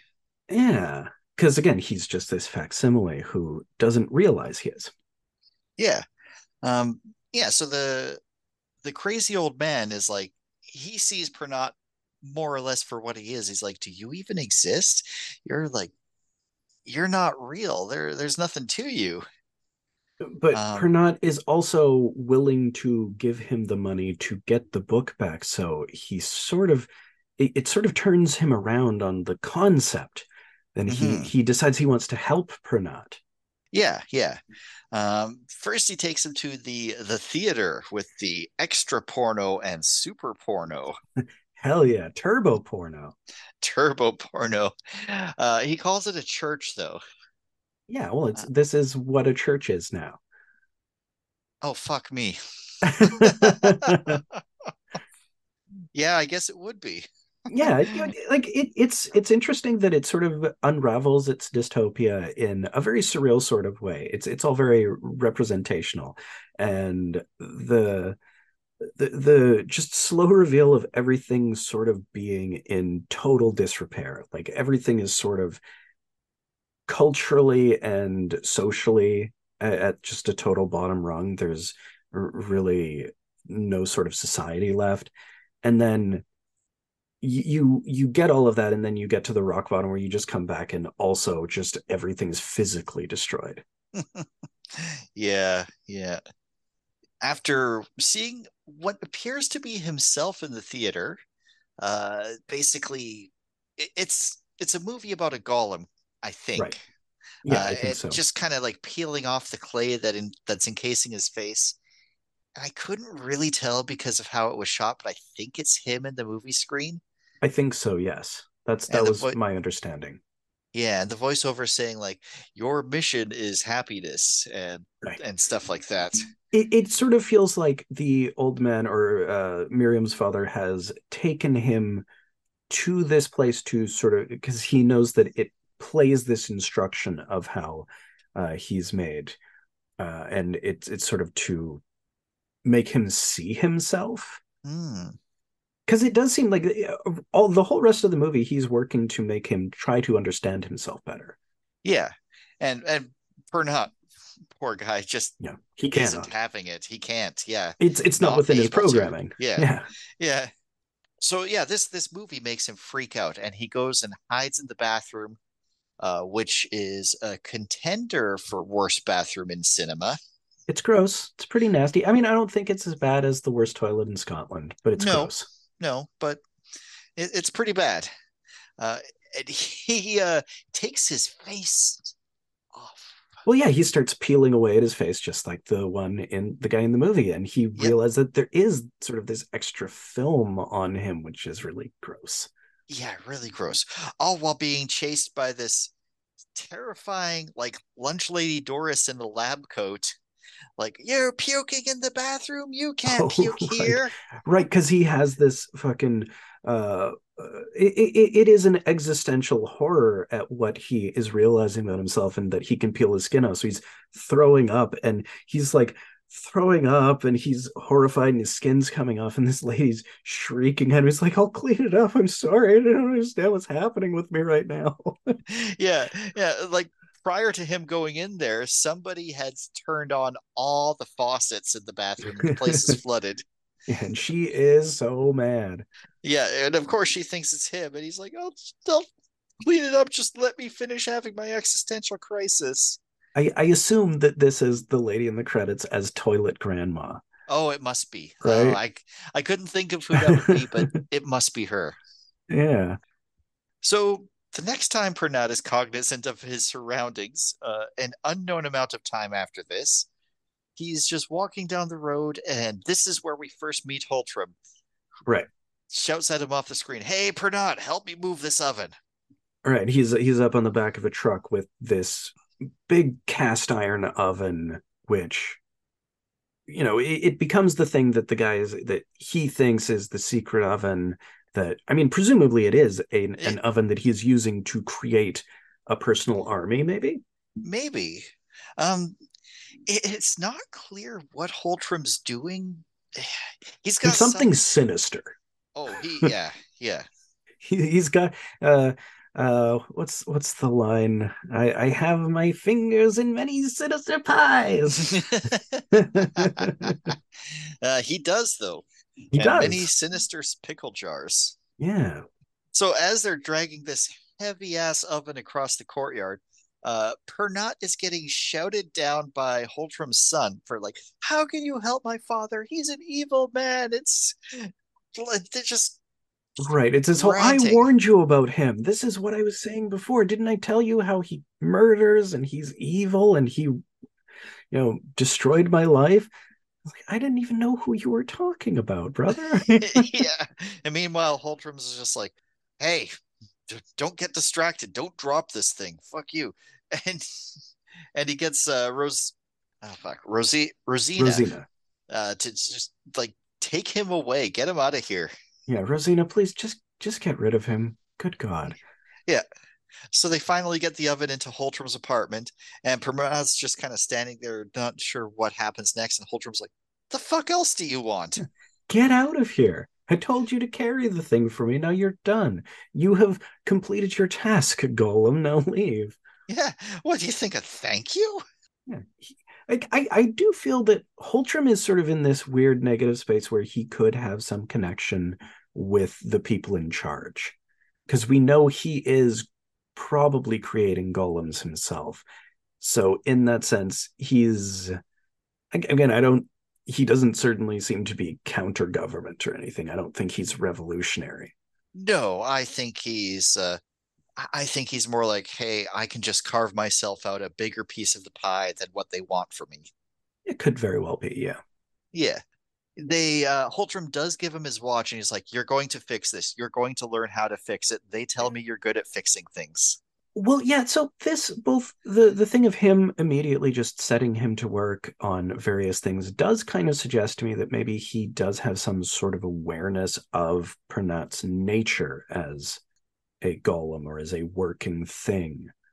Yeah, I was thinking like that they were all in on the experiments at first, but now I'm thinking it's more like a couple of people are. Some of them Yeah. figured out what Pernod is, but aren't in on the overarching thing. Like the old man obviously knows what Pernod is, but Yeah, and is I think not he part of the knows, government. right. I think the old man, Miriam's dad, he knows because he's an expert in it. It's something he's been studying and is totally obsessed with. Yeah. Whereas Holtram, it seems like he knows it because he knows people who know things. Yeah. That's Yeah. probably the case. Because I feel like he's not government, but he also doesn't really seem like he's anti government. It seems like he would work in conjunction with them, but in a way that he's trying to, as you said, carve out a larger piece for himself.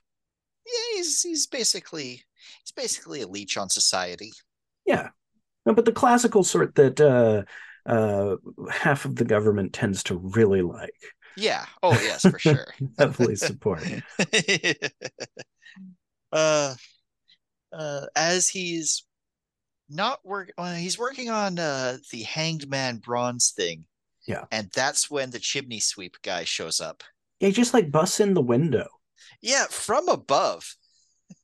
And he's like, because hey, it I'm is here the to top fix. floor. So Yeah. he just like swings in off the roof. Yeah. And he's like, I'm here to fix your oven and your vents and all that. And Holtram is just, or not Holtram, Pernat just is like, What? this oven? And it's just this hilarious cut to this like dinky little ancient, like easy bake oven looking thing. It's teeny. It's like smaller than my printer. It's just this little thing. It's like, no, I mean the big oven that's been pumping out all the smoke that keeps this whole building hot. He's like, well, I mean, you can see there's literally nothing else in this room. There's no other rooms. Yeah, there is no place where another room could be. You're you're off your gourd. And the guy's like, I don't think I am.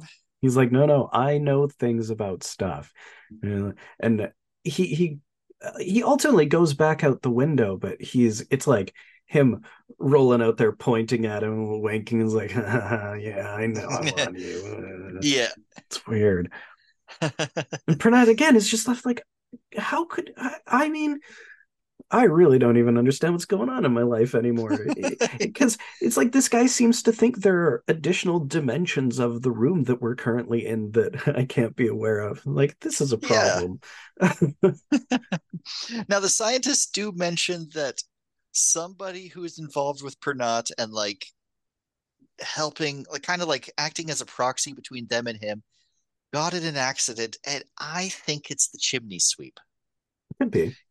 because he ends up like falling out the window later on. Right. Yeah. Going down the stairs, again, an untold amount of time. We don't know. Yeah. Who knows? It's made to look like it's instant, but God knows. He encounters Holtram, who, with Rosina, is carrying that big, huge oven up to the top floor. Right. Because that's where Yeah. our guy seems to think it belongs. And he's Holtram's thing that he's on about now is how apparently there are two Pernots according to the registry. And Right. Because the original Pernod who actually lived there and was a real person is still on the register. So this now other that he's come back in as a false version of himself, he's had to re-register because he's been given a different ID. So now he's like, well, there's two Pernots, so I mean, you gotta deal with this other Pernod now. I was half expecting him to be like, so now I got to charge you both rent. Like, I completely thought he was going to be like, well, I mean, you gotta cover all the background for this other Pernod, and Yeah, you're gonna have who's to been start. Yeah, living here for 30 years, I you mean, know. he's delinquent. Yeah, someone's I I need the money though. Right. And it's weird because he is aware that he's the same guy, but he is also aware that he can just directly exploit him. So he's just doing it to him. Mm-hmm. He's boldly to his face doing it to him. Yeah, he makes him. He's like he got a summons to go to the dentist, and he makes him sign for both Pernuts because Yeah. I'm not going out. I'm not going to go track down the other one. Yeah, no, just you. So you got to go to the dentist. But then him discovering that he's also the other Pernod allows him to go back to the police station and get his original coat back because now he has the other ID. Mm-hmm. Although that takes a little bit, and like Yeah. that's the right before the apocalypse because suddenly the guy behind the counter is terrified of him. Uh, yeah. Well, so he goes back to the doll shop, and this time it's like this old, old, old woman there, Right. and uh, and Miriam just kind of slides out from behind him, and he's like, "Oh, I came here to see you," and she's like, "Oh, do you have a doll to repair?" And he's like, "I want to take you away from this place," and she is really creeped out. Yeah, well, Like, there's just something yeah, fucking weird about this guy. and Like now he is uncanny. yeah, and now he wants to take her to a second location, and she's just like, no, Although no. it does manage to convince her because is it her that he wants to take to the cinema? Because it's Rosina he ultimately goes with, right? Or is it Miriam? It is Rosina that he goes to the Okay. cinema with. It's here that he decides, like, she uses the excuse that she's got to work so that she doesn't have to go with him. So it's Uh, he decides to go ask Rosina instead, right? yeah, Okay. here he's like, hey, I'll lend you the money to buy the dad's book. Right. And the But dad is like, and this later makes the dad just sort of think he's wonderful and decides, like, okay, I'm going to devote the rest of my time to helping you. I'm giving you the book now that I've yeah, gotten it back. yeah. Yeah. And yeah, she's kind of like, oh no, you don't have to do that. You don't have to do that. And he basically puts the money in her pocket.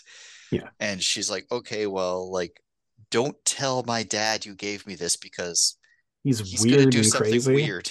Yeah. He's weird and crazy, and you're weird and crazy. And I don't want you two to get together. Yeah. I feel like everything is heading towards some sort of dangerous turnover. And it is the money thing is interesting to me because I don't really know where that's coming from either. I kind of assume that that is just being provided to him as necessary because also he has no need for money. Yeah. He Yeah, doesn't seem to that's eat or do anything. He just sort of exists to work, to produce work. yeah. Is he being funded? Like, that's I mean, kind I of the assume impression I so. got. I think Because, they're just like providing money for him to do the things that he needs to do. yeah, because Holtram ain't paying him. No. Holtram is probably receiving payment from him Probably, yeah. It's or like, is here. like getting money on behalf of him through the program. And maybe that's why he understands what he is. Oh, that could be. You know, it's sort of like a dude who hires exclusively ex-cons and uses that as a way to exploit them. Mm-hmm. You know, He's the type. yeah, that sort of feels like maybe what he's doing. Yeah. So in Miriam's apartment, the dad finds the money and is like, "Oh, you got the money for the book. Oh, did you sell your body for me? Oh, you sold your body for me, didn't you?" It's so this, I think this is meant to be a direct play on Dostoevsky. There's Oh, a thing in Crime and Punishment. There's a really major scene in Crime and Punishment involved this where there's a whole thing about pressuring someone into selling their body, and another thing about freaking out at someone for having done so, even though it was something that they were forcing them to do, and just all of this drama about it. And this feels like just sort of the mirror universe parody is like, oh, you did it, you sold your body for me. That's so you're so good. You're such a good daughter. I really appreciate that. Then just like, I shut up. It was Pernod. Pernod gave me the money. oh, did you sleep with my daughter for the money? No, no. I don't Fuck know if no. I even can have sex. Yeah, I I wonder think if he can. I feel like he's smooth like a Ken doll down there. I bet he is. That's I mean, that's just something that you don't need your workers to be distracted by. no, no, especially plus, I mean, if you give them reproductive organs, how are you going to control who gets to reproduce? Well, yeah, I mean, yeah, also, children can't really do a whole lot of work. No. Actually, yeah, yeah, skip the whole children thing. Just put some golems in the easy bake oven and Yeah, you mass you get them in produce your like workers. get them in a few hours instead of 18 years is way Yeah, better. yeah. That's why they say he's the new improved person. Yeah. So yeah, he's like, okay, well, I'm going to buy the book and I'm going to show it to you. You need this book more than I do. In fact, it is a book that is only for you. Yeah, And it's Pernat's like, about you. yeah, it's about you. Pernat's like, I'm not interested in this. He's like, I don't feel good about this because it is very existentially disturbing to him. Like when he was shown the film and it made him throw up because it Yeah. made him realize some very troubling things about himself. Hmm. Now it's time for the dentist appointment. The the state mandated free dental care. Hook Right. me up with some state mandated free dental care. Holy shit. I mean, a lot of places kind of do have state mandated free dental care still. Oh, I mean, Canada doesn't quite, which is kind of a drag, but most places, dental care is, you know, oh it's yeah. like free healthcare. It's just part Well, of what you get. yeah, I mean, yeah, it should be. I could use it. I could use it. Yeah, but he's like, I don't know why I'm here. My teeth are fine. And the dentist is like, what the fuck are you doing here? Your teeth are fine. And he's like, that's what I said. That's what I was talking about. He was like, well, bureaucracy, you know? Yeah. Yeah. So the dentist stuffs a bunch of tissue papers in Pernat's mouth, Golem myth. And there's been a thing of papers being stuffed into people's mouths, and it's going to keep Yeah, going. yeah, and that is definitely a golem thing. It's sort of how you control the golems. You put notes into its mouth, and the other thing is, of course, you're supposed to write something on the forehead, and then you erase one part of it. Oh, That's usually how you control a golem. oh, interesting. So the dentist starts doing an eye exam on him. He's like, "Oh, you've got cataracts. Time for anesthetic." And Pernat goes under, and we just see like a split second of it, of just like his eye in like a red filter, and just a split second of him screaming. Hmm. And then we just have like the screen goes black, and we just hear someone, and I think it's the old man, but I'm not sure, just saying, eat, eat, you've got to eat, you've got to eat. Oh, I want to go home, you've got to eat. And just like several minutes of just black screen and these guys talking. Right. So Miriam's dad, most likely. Yeah, The that's guy. that's who Yeah. I'm thinking it is. Yeah, Yeah. I think so. I believe so. Because he seems to be, now that he bought back the book and stuff, he's very interested in Pernat's well-being and is sort of interested to see him evolve. Mm-hmm. So when he wakes up from the dream, he's in his apartment and Holtram is in his apartment giving him shit because he hasn't fixed the watch yet. Right. And And this also, is where he has the thing about where he destroys the seeds, right? yeah, he destroys the seeds. He's got like these other like poison pellets that Pernat was apparently supposed to scatter on the roof to kill pigeons. And he's like, man, you didn't do that. You didn't do this. You didn't do anything. Now you just now here's the poison. Make sure you wear gloves because it'll destroy anything he touches. And he just opens the bag up over Pernat's seeds. And just And pours them all down and he goes, whoops, yeah, he as gives if him it were like, an accident. yeah, the most like fake, oh, I'm so sorry Yeah. that that happened to you. You're like, oh, whoops. Anyway, Anyway, make sure do you all that deal with work. that. Yeah, Yeah. go do that work for me. And it's around here that the apocalypse happens, right? Somewhere around here, Is it before or after the ascent to the cinema?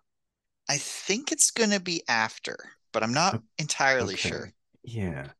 The big thing here is Holtram demands Pernat's ID, and he starts taking his measurements very forcefully. Right. Like he like hauls him out of the chair, like forcefully lifts his arms up and starts with the measuring tape. It's like, I don't know. I just think you got good measurements. That's all. I just want to see what they are. Well, I mean, he knows he is an object and he treats him as an object. Hmm. Yeah. The thing that Holtram reminded me most of is a retail customer. Yeah. Like, like Well, just there's no price tag on you per nut. I guess that means you're free. working hard or hardly working per knot. Yeah, he's one of those guys. Uh, he rejects the gift of the book from the old man, because he's like, I don't want it. There's nothing in here for me. How could it be? How could there be a book that's just for me? And the old man's like, no, it's for you. And it's around here that he asks Rosina to the movie. Right. So they have this long, and she's very excited about it because the cinema is this sort of almost mythical experience in this sort of post-apocalyptic world. And it seems like maybe it's weird that he even has access to such a thing. Uh, Kind it, of. it's not like just the way that it comes out and them going up this endless escalator and it just getting more and more deteriorated as they go up. Or Yeah, actually, it seems at first it's getting brighter and brighter, and then it, there's the switch, and then she disappears, and then things are fucked up. yeah. Like she goes on this big long rant about how Holtram wanted to create like the perfect person and thinks that you're pretty much it, Pernat. That's why he really likes you. He actually hates her gut, but he hates your guts, but he likes your body, and he wishes he looked like you. And she's just going off, and it's like, "Do you like me? I'm a defective son, or I'm a defective daughter. My brother's a defective son. Do you like me?" Well, yeah, I mean, this sort of suggests that perhaps Holtram is one of the people who was involved with Pernat's creation, in which sense he is kind of a sibling to her and one of whom she is jealous because he doesn't like the son at all. He doesn't like the daughter at all. He kind of likes Pernat. I mean, he doesn't like Pernat as a person, but Yeah, no. he's happy with the way Pernat turned out in terms of what he is. Yeah, yeah. And they get to the top, and there's this rock show happening, huge crowds, killer music, and the lights come up, and oh, the crowds were just, it was basically a green screen. Yeah, it was all fake, and there's like a few people doing it's like they're filming a commercial or something. Yeah. At the top of this, like, extremely long escalator that I have no sense of where anything is in relation to anything else. The entire setting of the movie seems like a nightmare scape, like they're in hell.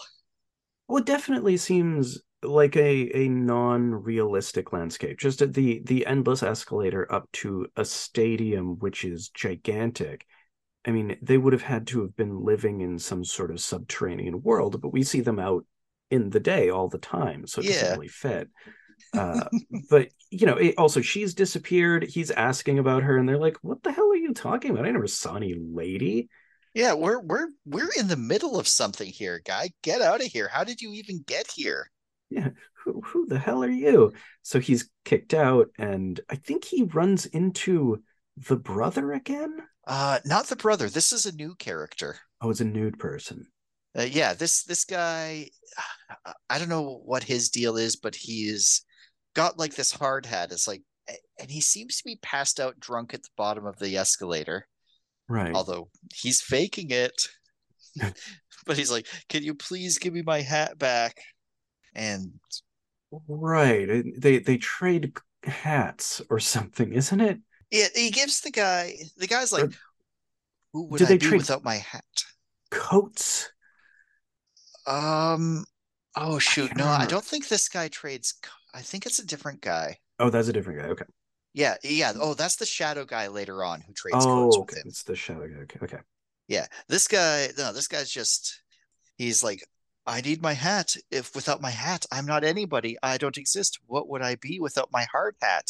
And Pernat's like, do you need a hat to exist? Hmm. Oh, Because okay. Pernat's just been going off like, I don't exist without my ID. Maybe it's the same for this guy. He needs a hat in order to exist. Yeah, everybody needs something different. Hmm. So So he asks about the girl with red hair, Rosina, and she's like, red hair? But you're bald. As Pernat, like, frustratedly, angrily, or frighteningly, who knows, walks away from this cackling lunatic. He's just like, okay, I'm not going to get anything here. This is not a person who can communicate information. Yeah. And the guy just puts the hard hat back for the next guy to see if he'll help him. Mm-hmm. Like again, it feels like a test, like a control. You know Yeah. how in Blade Runner, when or Blade Runner 2049, when uh, Gosling goes back to his thing, and there's this series of questions he has to respond to make sure he's properly calibrated. It feels like something along those lines. Why aren't you helping the turtle? Yeah, exactly. Yeah. Yeah. Uh, we I really like this scene in Miriam's apartment. It's just like this complete pink featureless square room, but for whatever reason they feel they're animated in stop motion. Hmm. Well, Miriam's basically talking about how her mom was supposed to marry Holtram, but it didn't work out. Holtram used to be different somehow. Maybe Holtram is also some sort of facsimile, but he's like the primary facsimile, Could be. master Uh, replicator. yeah. Pernat is still doing his whole thing like, hey, I need to take you away from all this. Hmm. Well, Even though, it's like, weird. He has some sort of it's this impulse that he can't really find the bottom of. It doesn't yeah, really refer to anything. It just seems to be this impulse to save her that he can't. Like it suggests that maybe the original Pernod maybe had some sort of love for her it's possible. And it kind of feels like this Pernat is maybe trying to explore that. Um, without any real knowledge of how to do so. yeah, yeah.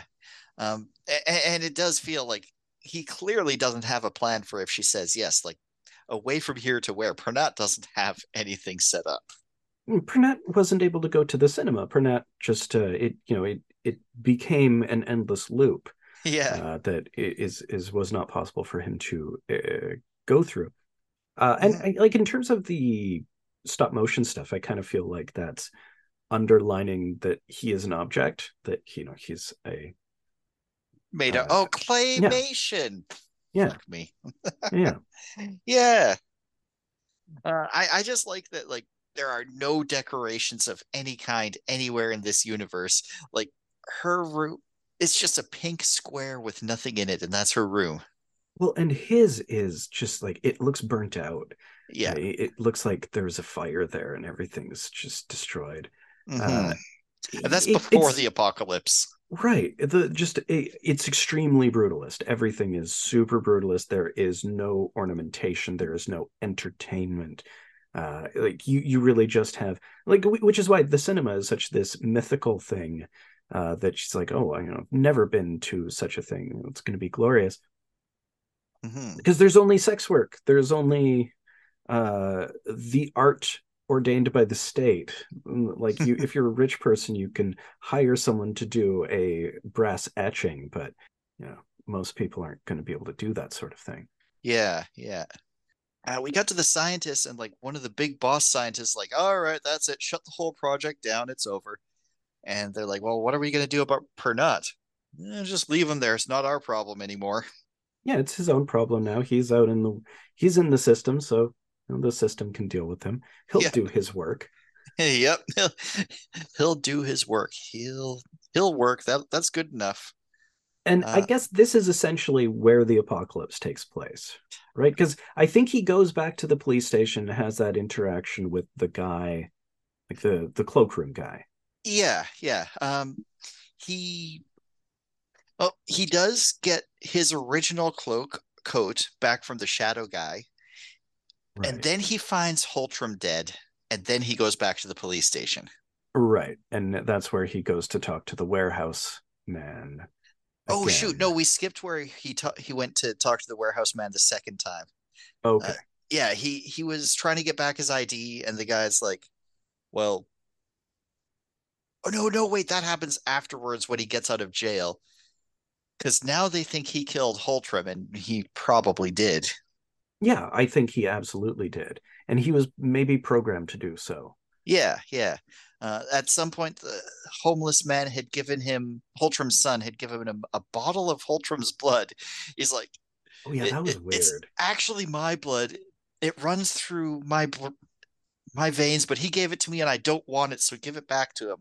It feels like the most bizarre and elaborate faked death. Like it feels like he's been framed in this really stupidly elaborate way that because he's given the blood and then he has to do the thing and he's supposed to kill the guy and then he just happens to be in the same place and he's the one who's there with the body and he has the blood on him and he looks completely ridiculous and they think he killed him to drain just this tiny little bit of blood and that's what they're accusing him of and it's this they've gone to such a bizarre extent to frame him when he kind of like it seems like maybe he's doing it for them, but it's sort of just it seems like a way to bring him in anyways. Yeah, yeah. The cop at this point is he's talked to the guy a few times now, and he is tired of Pernod shit. He's like, you know how Yeah. bad this looks? You've got his watch in your pocket, you've got his blood in a bottle, and his your chisel is sticking out of his neck. Yeah, and like why even? I don't even understand. And Burnette's like, well, I don't either, really. I don't fall in any of it.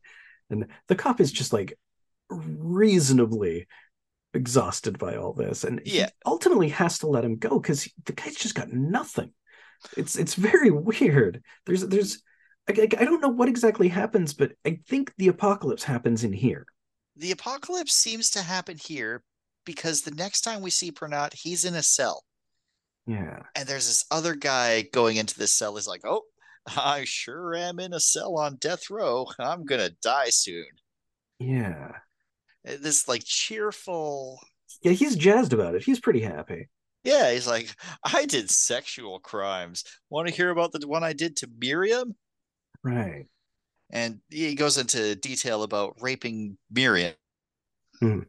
which, Pernat, we don't really see what happens next. But then we have Pernat. Now he's talking to the guy at the police evidence locker or whatever it is, And he's the become coat room. scary. Yeah, like there's Yeah. something about him. He has a menace to him now, and like he strides into uh the the back room with ease. He like throws open the door. He is not hit by it. He's Yep. learned how to avoid it, and he knows the procedure. And then suddenly the guy becomes terrified of him. Yeah. Yeah. The guy's like, okay, well, so I remember you from last time because it was one time where our system did screw up. So I did give you the wrong coat last time. It's like, can I have the right coat now? Mhm. No, but you can have this one. Mhm. You can have the one that goes with the thing because the other one it's gone. It's gone out to someone else. Uh, and then yeah, he's terrified by him all of a sudden. Hmm. Uh, as he's going through the courtyard, here's where we see the windows have all shattered. There's Right, no windows, just empty window frames. But we hear the clunk of the windows closing. right. Yeah, I mean it's still the same place, but it's been destroyed. Yeah. Even though we're still kind of receiving the same stimulus in a weird sort of way. Like it still does the same shot where it suggests they should all still be doing it, but it's just all shattered windows. Hmm. And there's just like people in the streets. It seems like things have gone wrong. There's a collective sense of everything in downfall Yeah, there's just like so much. There's so much more garbage in the streets than there was before. and just like rubble. Yeah, rubble. He goes into his place and he steps over. Here's the thing. I can't tell if this is Rosina or Miriam because it's a girl with like really smeared makeup whose hair is red and blonde and playing with dolls. Yeah, and I think it's supposed to kind of represent both of them in a weird sort of way. Yeah, they are clearly messed up now if they weren't before. Mhm. And it's like, oh, these dolls are my friends. And Pernat just crushes the skull of one of them. And she's like, oh, don't do that. They're my friends. Don't do that. Mhm. He gets up to the top floor to see that his place I mean, you can't really tell, but it looks like it's been ransacked. Yeah, the There's few possessions he has have been like turned over. yeah, like his the oven is on its side now. Yeah. Um, oh, and there's these white like laboratory mice crawling over everything. Mhm. Across the hall from him, where the shadow guy was hanging out, he sees this like light coming through where the wall has been boarded up, and he kicks it in. And here's where we see that giant oven that the chimney sweep was looking for. Right. The secret oven that was actually hidden on his floor in the Shadow Man's area. Yeah. So still doesn't conclusively answer who the Shadow Man is, but I think it's another Pernat clone. Yeah, most likely. And I do think Holtram is Holtram is behind the oven and that it Mm-hmm. was sort of his project, and that's why he's more or less aware of Pernat because he has other Pernats. Yeah. Uh, Pernat opens this oven, and there is a what I thought was a charred corpse, but it's actually just another golem who hasn't scraped off all the dried on clay yet. Yeah, he's incomplete. It's And a real invasion of the body snatchers type moment. mm-hmm. Yeah, because he like springs to life when Pernat puts his coat check tag in the guy's mouth, Hmm. and uh, and then we have the sound of the marching band, and Pernat goes to join them. The marching band has been like kind of recurring in the background throughout the whole thing. Just it's not really clear what they're practicing for because it seems like the only part of the world that anyone has access to is this one courtyard. Yeah, and it's very condensed. The whole thing is really abstract. So what we see is just a very limited space, but that's also because Pernat's work area is very limited. He doesn't have any hobbies, and Mm-hmm. his work is situated in his home. He works from home. So there's no need for any world beyond those spaces and the police station. Yeah, yeah. It actually fades to black as he's following the marching band and just goes around the corner Yeah. for maybe the first time in his life. Hmm. He's going to explore new territory. He's sort of been freed from whatever his programming is because it kind of seems like the people at the top don't exist anymore. Yeah, yeah. Um, we do get we do get a credits sequence of this politician-looking guy talking about how the plan to create super artificial humans and all that and replace all of you is all nonsense. We are not doing that at all. Trust in your government. But he's Yeah, got the coat ticket in his hand. yeah, That was the guy. he was the guy. And I have to assume that this is like flashback to before whatever ended the world. It seems like this per not thing, per not proliferation has destroyed society some way that is beyond this particular per not. Hmm. See, I had interpreted it as this guy rising from the ashes of the apocalypse that happened, uh, but he is also a Pernot, or maybe even he is Holtram in the body of this golem that he created that's accidentally revived by Pernot. There's so many things it could be. Yeah, I'm not really sure what to make of the new Golem. I just mean like, or not in terms of breaking his programming at the end. Mm, And who he is or what he is sort of. I mean, it doesn't matter, I guess, but in terms of not this specific one, but the per nots, like the proliferation of these AI golem people who don't exist and are facsimiles as worker drones, I kind of feel like their creation is what caused whatever this apocalypse is to take place. It's just we don't know enough about what it actually is or how it happened. I kind of love that it just happens in the background and it only gets mentioned in a couple of lines that you have to really be listening to even hear.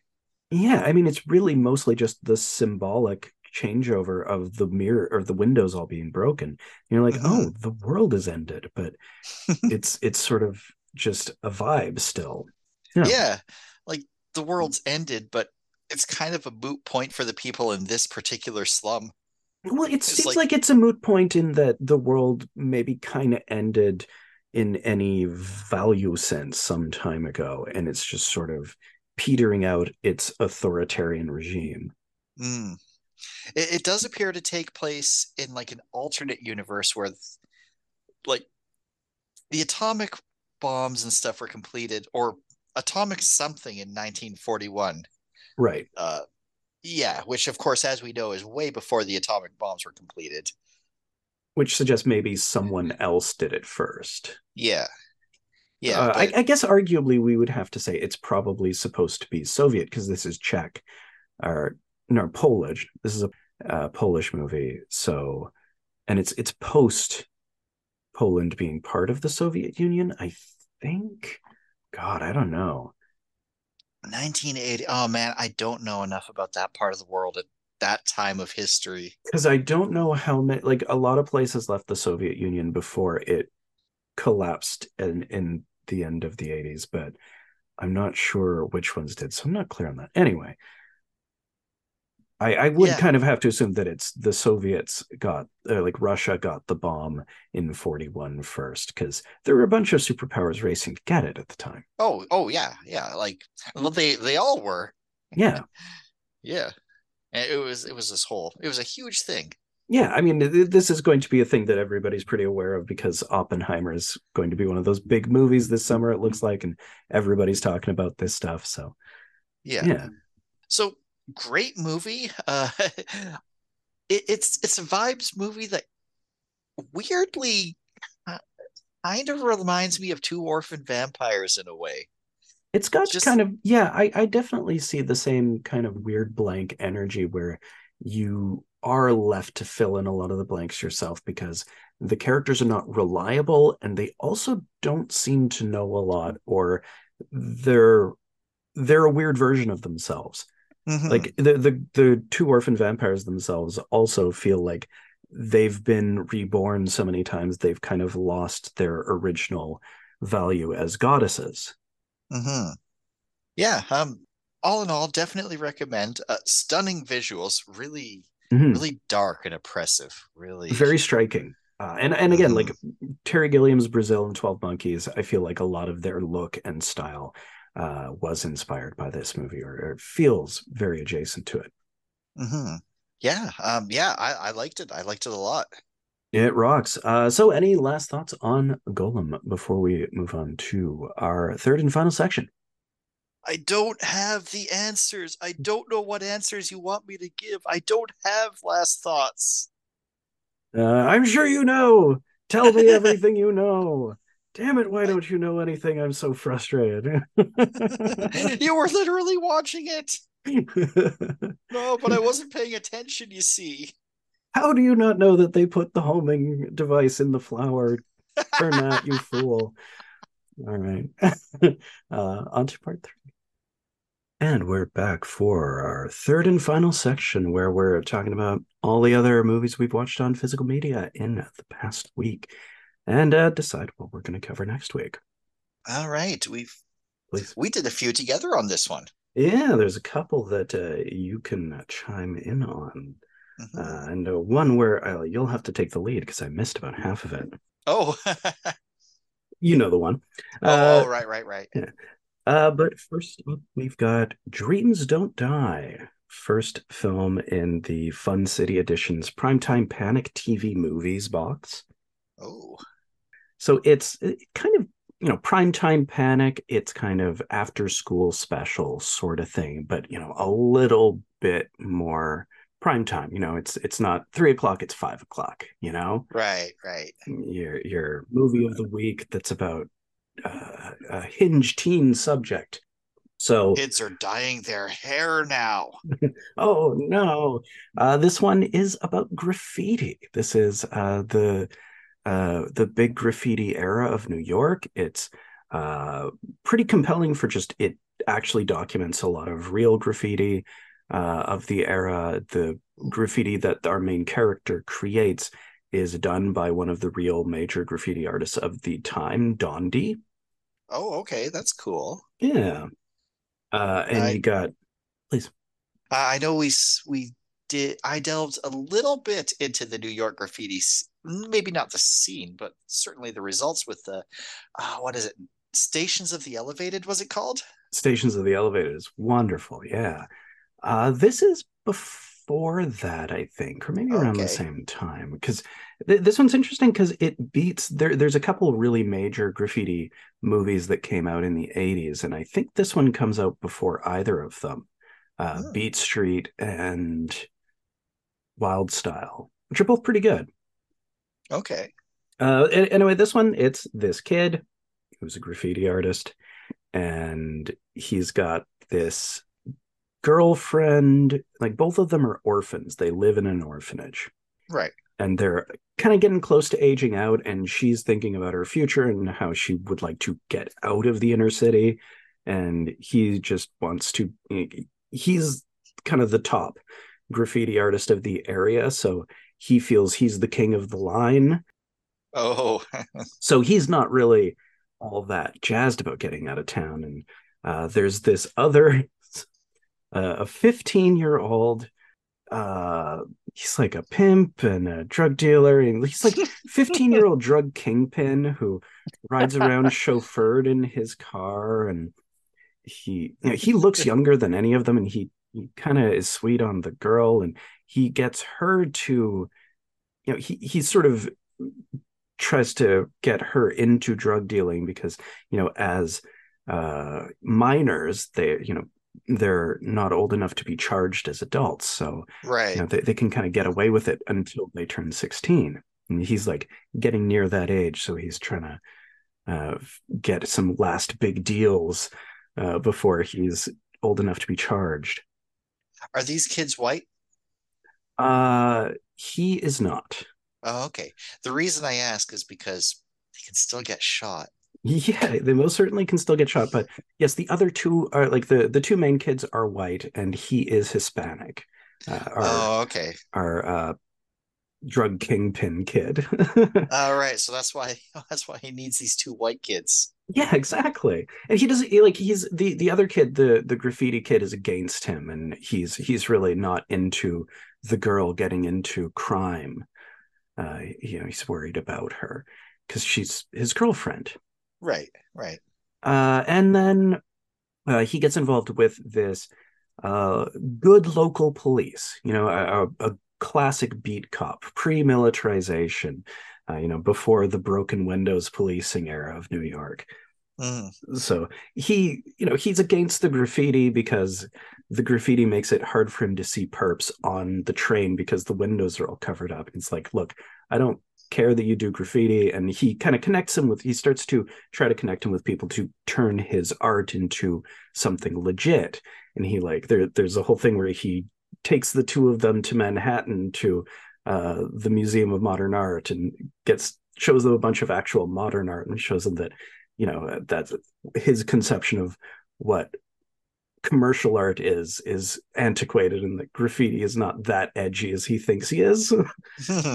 all right. uh, uh, what's his name? Winfield. Uh, Paul Winfield is the cop, and he's definitely the highlight of the movie. Okay. You'd know him as the cop, like the main cop in the original Terminator. Oh, okay. Oh, I He haven't was seen the original in a while. Terrell in Wrath of Khan, Oh the other shoot, which one captain. was? Oh, okay, okay. Yeah, that He's in guy. tons of stuff. Yeah, Paul Winfield, who's awesome. Uh, he, so he's the cop that they like, and yeah, I don't know. It's very TV movie. There's a point where it's like, uh-oh, uh, Winfield is definitely going to get shot the minute he closes that door, sort of thing. It was decent, good production value for being a TV movie. But it's cool that they actually have a nuanced view on graffiti. That's interesting because that wasn't a thing in a lot of the 80s. No, no, very much not. Any teen fun is bad. Right, and like New York is the epicenter of that too. Hmm. So that's cool. Yeah. Next, from the Ormond box, the worst one yet, Girl from Oh, Tobacco Row. This, oh, wow. it's so you know how in White Lightning Road, there's a very small proportion of plot considering what it feels like there should be. Yeah, I mean, the description of the plot takes more time to talk about than the plot takes to happen. This is kind of like that. It's just instead of car and road, which is pretty compelling and just straight up production value, it's church sermon and singing. Oh, Oh, a oh lot of no. church. So much church. Uh, Oh. Oh, is this where they start going Christian? no. Oh, Oddly enough, not yet. There's okay. one big blowout in between. The All thing is, I right. feel like the Christian was always there. It's just the plane crash cemented it Hmm. because Ormond was involved in a plane crash and he survived. And from that point on, he's like born again. I think he was always Oh, pretty Christian right, but because like there's he like, found Jesus. yeah, like you definitely feel it in some of the other ones. It's just he stops doing the exploitation-y stuff around the edges, I guess. Okay. Or it turns mutant. It becomes Christ exploitation in a very strange way. Oh boy. So, Girl from Tobacco Row, it seems like it's a sequel to White Lightning Road at the beginning. You got Snake on a Okay, chain yeah, gang. right. Butthead. He's in jail, and there's this guy with him who's going to escape, and he ends up getting shot, and then there's a whole uprising, and then he ends up having to escape. He's on the run, Okay, cool. and he ends up on this farm on Tobacco Row, which is they're all tobacco growers, but they're pretty impoverished, Right, low right. income area. And this girl, he runs into her, and she takes him in because she wants to help him out, Okay. and he's sweet on her. And it seems like, we got this whole fugitive story. In the first couple minutes, we see someone get gunned down. We see a prison break. And like, okay, we're doing stuff. And then we don't anymore.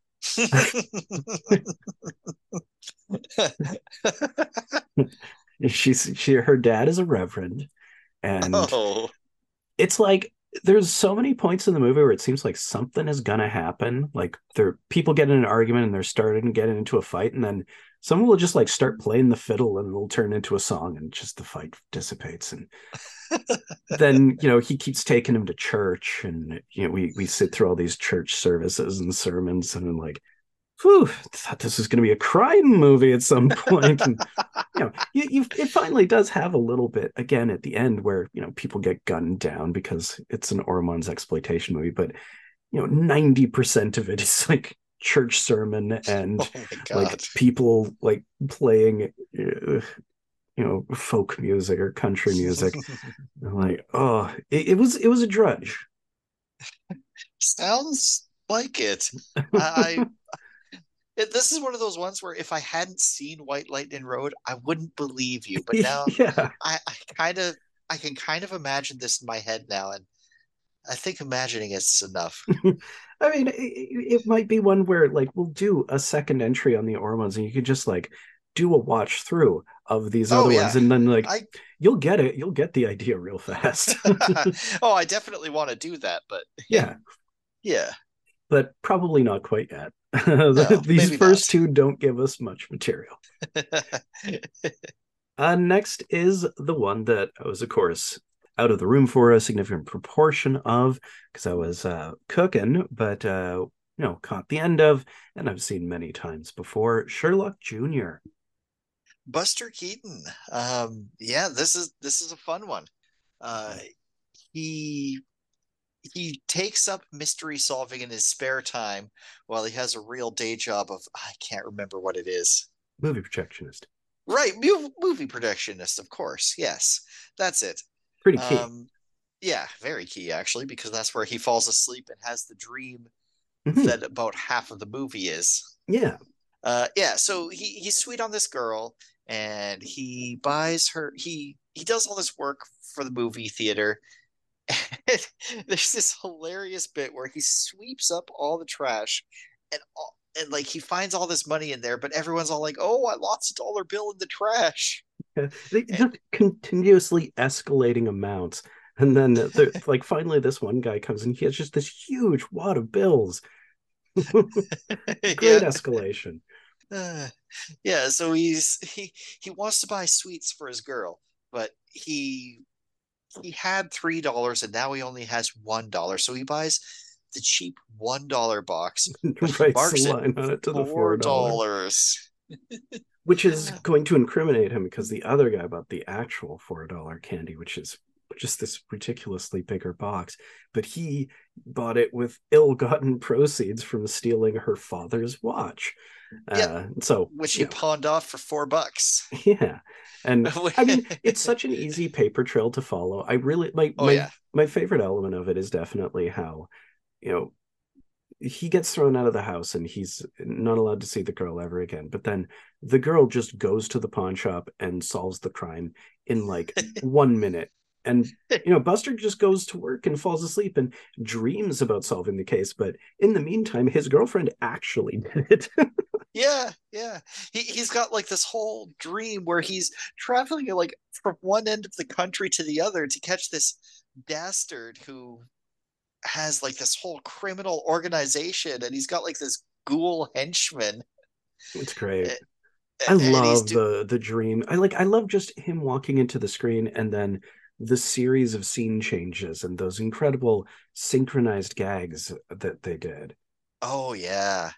Um, when he's in the movie theater and or in the screen that is, and yeah, it just keeps changing the background, but he is in the exact same position.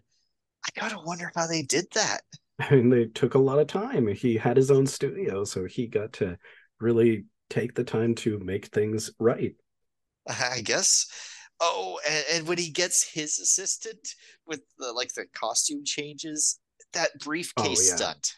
Oh, that one is amazing. But both the briefcase stunts, the one where he has the dress outside the window, Yeah, he dives does. through the window into the dress. Yeah, he does like the Looney Tunes thing, where like you dive into a dress and then suddenly you're just wearing it. He does it And twice. because it's in a bag that like and it's sealed up like flat and he just dives through the window and he just is in a dress walking away as a woman, no one notices. And then Yep. the even more amazing one where of course his assistant has the briefcase open and he dives into the briefcase and just vanishes. I don't understand how they did that. Incredible, it's so good. I it that one boggles my mind. I'm sure I could look it up because I'm sure the Mm, information is out there, but I want to figure it out. yeah. But yeah, it's just so good. There's so many incredible feats of stunt work in this, and just the propulsion of it. Like, there's no wasted moments. Everything is funny. Hmm. At the end, he's like trying to win the girl over in the projection thing, and he just keeps like staring at the movie theater to see what they do next. Oh, yeah, And yeah, they're staring back at him. yeah. It's an interesting sort of like back and forth fourth wall break, and of course, just the topper gag about having a bunch of kids. Like, oh my goodness, Oh yeah, good right. stuff. Yeah, I in my opinion, his masterpiece. Probably it's the best one I've seen. Yeah. And next, another one that we both watched, the second Stray Cat Rock film, Wild Jumbo. So I picked this film with the intent to introduce our friends to Meiko Kaji, and I think I picked the worst film to do that with. Yeah, and there's very little Mako in this one. I think maybe she was more involved in Sex Hunter, which filmed at the same time. They were making both of them Oh, simultaneously. oh, that Yeah, makes sense. Oh, that that helps explain how they came out so fast. yeah, they made two of them at the same time, one after the. So Wild Jumbo and Sex Hunter are made parallel, and Wild Jumbo, it's really off model I, for it, what we've established. It's not really a girl gang movie in any degree. She's the only girl in the gang, and she doesn't have and much to do. no, her whole job is to be the girl of the gang. Yeah. And she's not even the most interesting girl in the gang. The person who joins later on is way more interesting. Which is weird because that's kind of what happens in the first one too. Yeah, but she was still cool in the first one. That's true. Yeah, this one she just has nothing to do. And She's not even a girl boss. this one it's weird because it feels like Beach Party. They're again tooling around in a toy car. They got a dune buggy. They're playing on the beach, and they have like long playing on the beach sequences where they're mooning people and doing all the, this silly stuff. the plot doesn't even start to kick off until halfway through. Because ultimately it turns out they're trying to rip off a huge religious organization or cult, and they get fucking all murdered. Like it's a very bleak ending. Oh yeah, like our friend described it as hilariously downer. Yeah, it's like a beach party movie where at the end Eric Von Zipper and crew all just like fucking drive off a cliff and explode. It's strange vibe. Like Yeah. I don't like it as much as the first one, Mm-mm. definitely, and it definitely really feels far off model, like a completely different series. It's just it has gangs and it has Miko Kaji and it has Katsuya, but there's It practically no relationship otherwise. Like it's also not by Hasebe. yeah. Oh, it's not. I believe Hasebe was directing the other one that was filming at the same time. Oh, that Yeah, explains a lot too. yeah, So, if I were to choose this one, I would want to do this one and the next one. yeah, absolutely. I Because I have don't moved think it there's to. enough in this. No, definitely not. And it would be one to just like sort of do a sidebar on because it's an interesting oddity, but it's a different series. Like it's just Yeah. not. It's under the same name, but there's very little real relationship. Well, it does have featuring Akiko Wada. Oh, yeah, and it Uh, has her song again. It's a glorified cameo. She has one shot. it is literally one, not even a scene. It is a Yeah, shot that she is in, there's a and shot then that they she's in. She has one line, and then later they reuse the same singing scene from the first movie. Wabo and goo. Yeah, rocks. Uh, Awesome song though. I it don't care. it I'll does kick put that ass. in Yeah, all of them. yeah, But yeah, featuring is doing a lot of heavy lifting. yeah, yeah. I mean, definitely a step down, but like an entertaining movie, just Oh sure, totally a different type of movie. I didn't get any of what I was hoping for from it. Yeah. So next we've got Dracula, the Dirty Old Man. This one's an interesting uh artifact because they shot this movie and I feel like they thought it was going to be scarier than it was.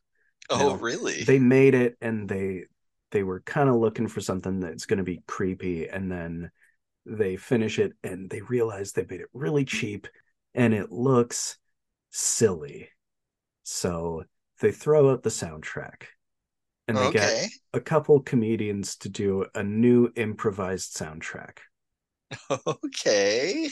So like our Dracula, the Dirty Old Man, he does a lot of narration. I sent you a clip of just him babbling on and on over the opening sequence of them showing some hills. He's like, oh, and there's the hills, and look at the hills, and they go up and down, and kind of shit.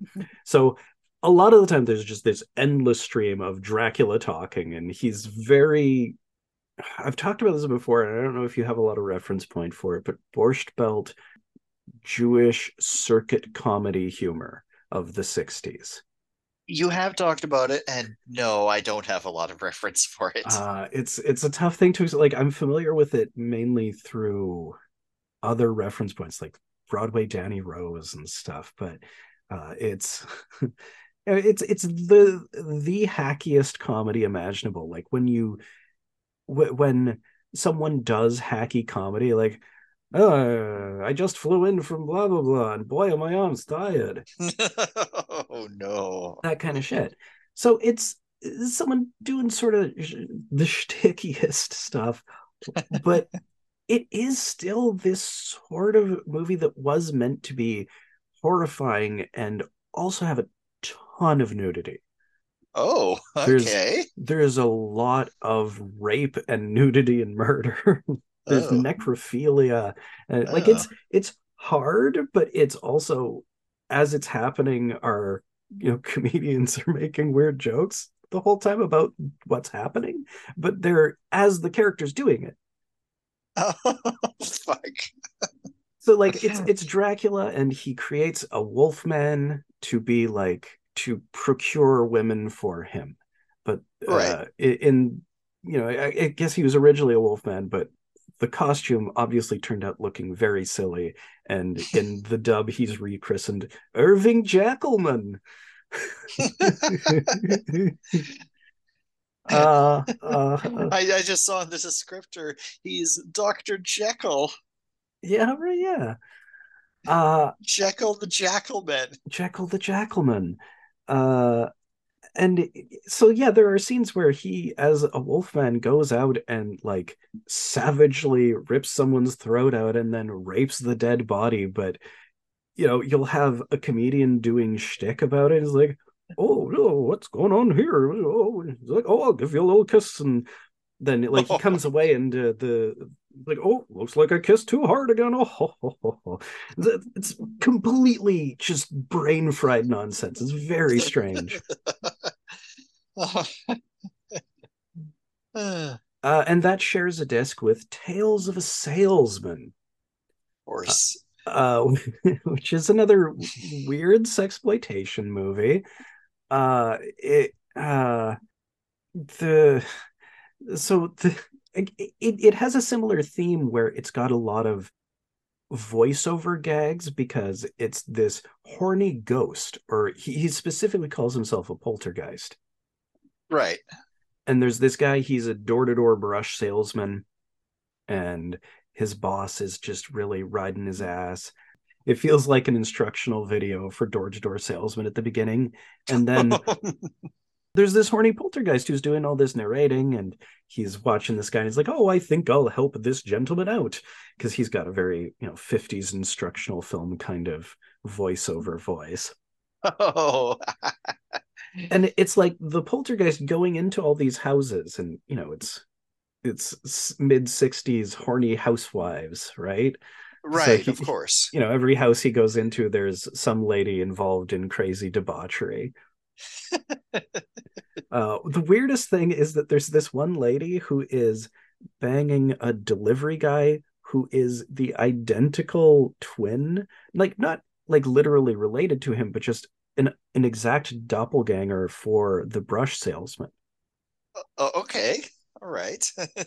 But so the gag is that he keeps bringing the guy in to sell his brushes, and he just keeps wildly screwing it up because he's a total failure at everything. He's a completely incompetent human being, and the poltergeist just can't seem to get him to get through it. And there's always just weird sex stuff going on around the fringes. And when he gets to the lady who had the version of him, she's sort of weirded out by it, but she has like this direct aversion to him. Although she tries to have sex with him because the other guy runs off. The double of him runs off. Right. And then there's this whole weird kerfuffle between the two of them, and then he runs off, and then another him shows up there to bang her. It's ah, My name is Man Incognito. it's so fucking weird. But yeah, he keeps blowing it, he keeps blowing it, and then he seems just I don't know, he goes to hell and he's like tried in court for they have all decided to accuse him of rape, and his boss is the devil, and it, it It oh sounds fun. it's a strange shit. Next we got Indiana Jones and the Kingdom of the Crystal Skull. Yeah, I think we can just move. No. Ah, uh, so uh, I mean, tell our poor audience about the crystal skull. speaking of, we were talking about Oppenheimer and the Manhattan Project and everything, and obviously, both of us have listened to the last podcast on the left, Manhattan Project series recently. I haven't finished. I'm not quite done. Okay, uh, the like, the nuking the fridge that everybody gets all Uh-huh. fucking up in arms about it. I don't have any major issue with it. It's cartoony. It doesn't make a lot of sense. I have more of a problem, him being in a lead-lined fridge. I get it. It's really Sure. cheap junk science. Fine, fine, whatever. That he bounces a bunch of times and is like launched on the shockwave. I mean, he should pour out of it as a liquid, but whatever, whatever. I don't care about that. It's just while I do think the image of where he gets out of the fridge and there's just that mushroom cloud behind him and like Indiana Jones walking away from a mushroom cloud is an incredibly potent and striking image to signify that this is the post-war, Cold War, nuclear mutant Indiana Jones era. I just don't. Right.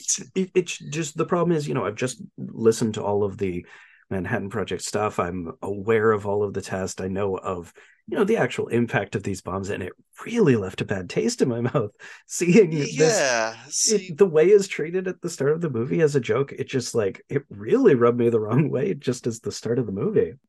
yeah, the atomic bomb as a symbol of heroism doesn't work for me. And I mean, it isn't even that. I mean, it's him getting away from it. But yeah, it just, the way they deploy it almost as a comedic slapstick element kind of grossed me out in a really real sense. And it Hmm.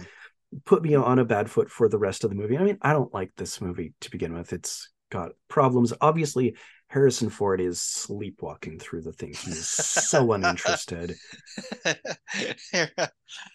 Harrison, I don't want to be here, Ford. Harrison part-time Ford.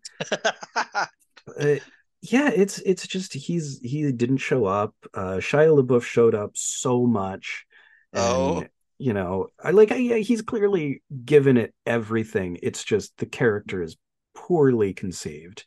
hmm. Uh, Mutt, because he's the son of Indiana Jones, Wait, that's and his. yeah, Is that his name? no, he's Oh, Henry. He's Henry Jr. right, again. right, He's Henry the Third. right. But Okay. he chose Mutt in Indiana Jones. Indiana is the dog's name, but Oh, he didn't have a dog, so he's just Mutt, I see. I guess. I You know, guess. it sucks. I don't like it. It really comes out like it's just everything is bad. It's so badly written. It's a really bad script. Like I don't necessarily have any problem with the it's the logical continuation if you're going to do an Indiana Jones movie now. Harrison Ford is older, so you can't set it in the 40s anymore. It has to be the 50s or 60s. Hmm. And if you're going to do that, obviously it's the Cold War and the Russians are the bad guys, but you can't treat it the same way as you treat the Nazis because it's just not the same philosophy. The answer is secret Nazis. Yeah. Uh, as I wrote in my review about it, what it really made me come away feeling, and just because I had such a bad taste in my mouth about the atomic thing, is that it reminded me of those 50s Captain America comics that were just him as an anti-communist. And when they revived Captain America in the modern day, by the 80s, they kind of had to revisit those and be like, that was a brainwashed white supremacist replacement Captain America who was an imposter. We're going to write all of those out of continuity. That was a bad guy who did that stuff. Okay. It made me think of that. Like, it's not that Indiana Jones is racist in this one or anything. It's just it has that sort of weird apocryphal, like, oh, this is just a remake in a different era by someone who didn't quite. I don't know. Like the axe to grind just feels so uh incorrect to Indiana Jones that he's Hmm. dealing with communists and that there's all this weird skullduggery involving spies still at this point. I don't know. He's looking for fucking alien skulls. Yeah, Oh yeah, it's aliens. The it's only thing I aliens too. remember about this really is like the I guess it's not a Nazi lady. I guess it's a communist lady Yeah. gets zapped and they swing through vines like Tarzan with a bunch of monkeys Yes. at one point. That is Shia LaBeouf who does that specifically. That's for me the single low point of the movie. Just the point is like we're really doing this. Oh my god. That's Those are the only things I remember. yeah. I mean, it's bad. It's just it sucks. I don't know. Like I do feel like a lot of people when I see people talking about it lately, it's always, oh, that movie's really overhated, or that movie's fine. It just has a couple parts, and everybody oversells the nuke in the fridge. And like, I don't have a problem with the nuke in the fridge. It's just that the whole movie stinks. It's a pile of garbage, and everybody's phoning. Well, not everybody's phoning it in. Harrison Ford is phoning it in. Uh, I don't know what the hell they were trying to do with John Hurt's character, Ray Winstone. Like, what the hell was that character even doing? He's the guy who keeps betraying him. Oh, And yeah, it's Kate Blanchett, I think, as the Russian lady. oh, okay. Yeah, Irina Spalko. And she's fucking terrible. I don't know what the hell they were doing with that. Yeah, it stinks. I don't get it. Yeah, see, I never would have guessed that it was Kate Blanchett because I remember the Russian lady being terrible, and Kate Blanchett generally is not. Yeah, usually pretty spot on. This one just, I mean, she's rising to the level of the material. Hmm. I guess. Next we've got White Ghost, which Ooh, is next in my Vietnam stack. You got this guy William Catt. It's 15 years after the end of the war. He is still there fighting his one-man war in Vietnam. presume. Yeah, that's literally the whole description. 15 years later, he's still there. He's still there. So the U.S. government is like, we got to pull this guy out. Let's go send some people and get him out of there. But our functionary, our general who is getting together the extraction team, doesn't really do his homework properly, and he hires the guy's personal nemesis and a bunch of baddies to extract him. So That's what you shouldn't do. I mean, it's the worst possible choice. So those guys go in there and they're killing people, and they're like reigniting the Vietnam War, the shit. Well, I mean, yeah, okay, it's a bad idea because of his personal nemesis too, but especially if they're going to do this. And yeah, I mean, the stupidest thing is how his nemesis goes back there, and they finally have a face off, and he the nemesis guy, the mercenary, he's mad at him because he says it's him and soldiers like him who failed the war, and that they they're the ones who let it end. And I'm thinking, like, he's literally the only person who never let it end. He's still currently fighting it. Even you aren't. What? How is Wait, that? wait, so hold on. It's the guy who isn't fighting the war who's mad at the guy who is fighting the The war mercenary, the for mercenary, not fighting the war. yeah, the mercenary leader is mad at William Catt, who fights on in the jungles 15 years later. I don't know. The motivations are very bizarre. Sure. Honestly, like, all of that shit is so anodyne. I'm not really interested in a lot of what William Catt is doing, or his nemesis, whose character I can't even remember. But Reb Brown, I talk about him a lot. I've mentioned him a bunch of times. He's in Space Mutiny. He's roll fizzle beef. Oh, right. Big McLarge huge. Yep. Uh, he's the guy who sets everything up, and it keeps going wrong. So when things keep going wrong, he doesn't want to, get in professional trouble for it. So he decides to fly there and resolve it himself. Oh, I see.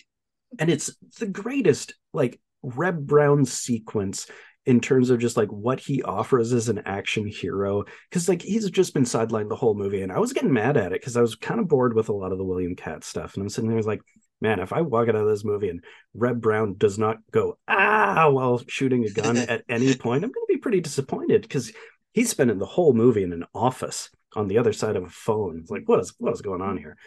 How are Oh you man. deploying a Reb Brown? So finally, he gets in country. He starts a fist fight in a helicopter. He falls during the fist fight, like still fighting out of a Oh, of course. helicopter. You don't stop just because you're Yeah, falling. you The know, guy's got to be punched still. yeah, like a whirling ball of fists and dust, like in a cartoon, falling out of a helicopter.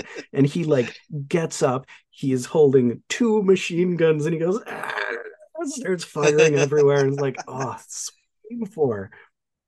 So it redeemed itself there, but it doesn't have a lot outside of those bits. Okay. Next, I finished off the Cardona collection with Cyclone. Oh yeah. Um, the cheapest of the bunch, I would The say. terror storm was only the beginning, but the sharks would be the merciless. And is this a Sharknado movie? Yeah, it sounds like that, but so the terror storm is only at the beginning, is what they're saying. Oh, okay. And the sharks are only at the end. Oh, And in okay. between, there's just a whole bunch of drifting at sea. Uh, so cyclone, there's a cyclone. There's various groups of people who are affected by a cyclone. Sure. You got some miniatures. This is where they spent most of the budget. Uh, a plane goes down in the ocean. Most of the passengers are killed. Only a very few people survive that. There's a fishing boat that sinks, and there's a like glass bottom boat out on a pleasure cruise. Okay. And over the next like half hour, those three groups all end up together on the glass bottom boat. The All right. survivors of those groups. Sure, sure. And then it's a survival at sea movie. Oh, They don't have much water. They have to ration. They lose their fishing rod really quickly, and then they can't catch fish, so they don't have anything to eat. So everybody starts getting a little hungry. Uh, Someone has a dog on board. That doesn't last very long. oh no. Well, it's this rich lady who's on the pleasure cruise who has her Yorkshire Terrier or Scotty or whatever, Scotty dog, and she's been very snobbish and rude and everything. And there's this weird bit where she pays someone like $1,000 and sort of suggests that she'll maybe have sex with them later, to get a portion of water to give to her dog instead of. So this person goes thirsty a day in the blazing sun in the Caribbean, right? Mm-hmm. And the guy who she pays it to is the son of the captain of the boat, and he freaks out and throws the dog into the ocean. Oh. And then one of the like grizzled old fishermen jumps out to get the dog back, and it was like, "Why did you save the dog?" And he starts screaming, it's me!" And he like slashes the dog's Oh, throat, and it it just like the lady just spends the next like 20 minutes of the movie crying in the background. Uh, oh. it's very grimy. Like it's just a Mm. gruesome, nasty, intense disaster flick. And the point of disaster flicks of the era was usually that they were star-studded. You had a bunch of luxurious stars, you had big action sequences, you had, crazy spectacle. This doesn't have a lot of any of that. It's mostly just people being miserable on a boat and slowly, you know, edging towards cannibalism until they, go into cannibalism. Hmm. And by the end they have like just tons of cutlets of person drying out on top of the boat roof while and like rescue ships show up and they're sinking, and there's a shark attack to disco music, and it's just like the whole concluding sequence. The sharks are converging and they keep coming up and they're picking people off. And every time they use the same footage over and over, and it's the shark grabbing someone by the butt and pulling them under. Always go for the butt. And then you have Always. the same footage of just a shark with some bundle of clothing and entrails that they've given a shark to just like drag through the water, that they just use the same ones over and over and over. And it goes on for like 20 minutes. Just disco shark attack, disco just furiously playing the whole time. No dialogue. The people climbing into the plane, and the few people get away, and there's no like postscript, there's no denouement, there's no these people were all right. You see a few people get in the plane, you may not be totally aware of who managed to escape, and then the credits play, and then like the disco track is just so funked out that they have a guitar solo that lasts like 30 seconds into the black past the end of the credits. I'm imagining like being attacked by sharks and just being like, at first I was afraid, I was petrified. Well, it's all instrumental. It's just this funky just bass and the really wild guitar playing and keyboards. Just like, what is going on? But yeah, pretty bad Okay. overall. Like uh Not weird. as good as Treasure of the Amazon. Nowhere as good as Treasure of the Amazon and nowhere as fun as Bermuda Triangle. Because I loved Bermuda Triangle for how like Bermuda Triangle was bad. It was stupid. It was really janky, but that dub was so funny.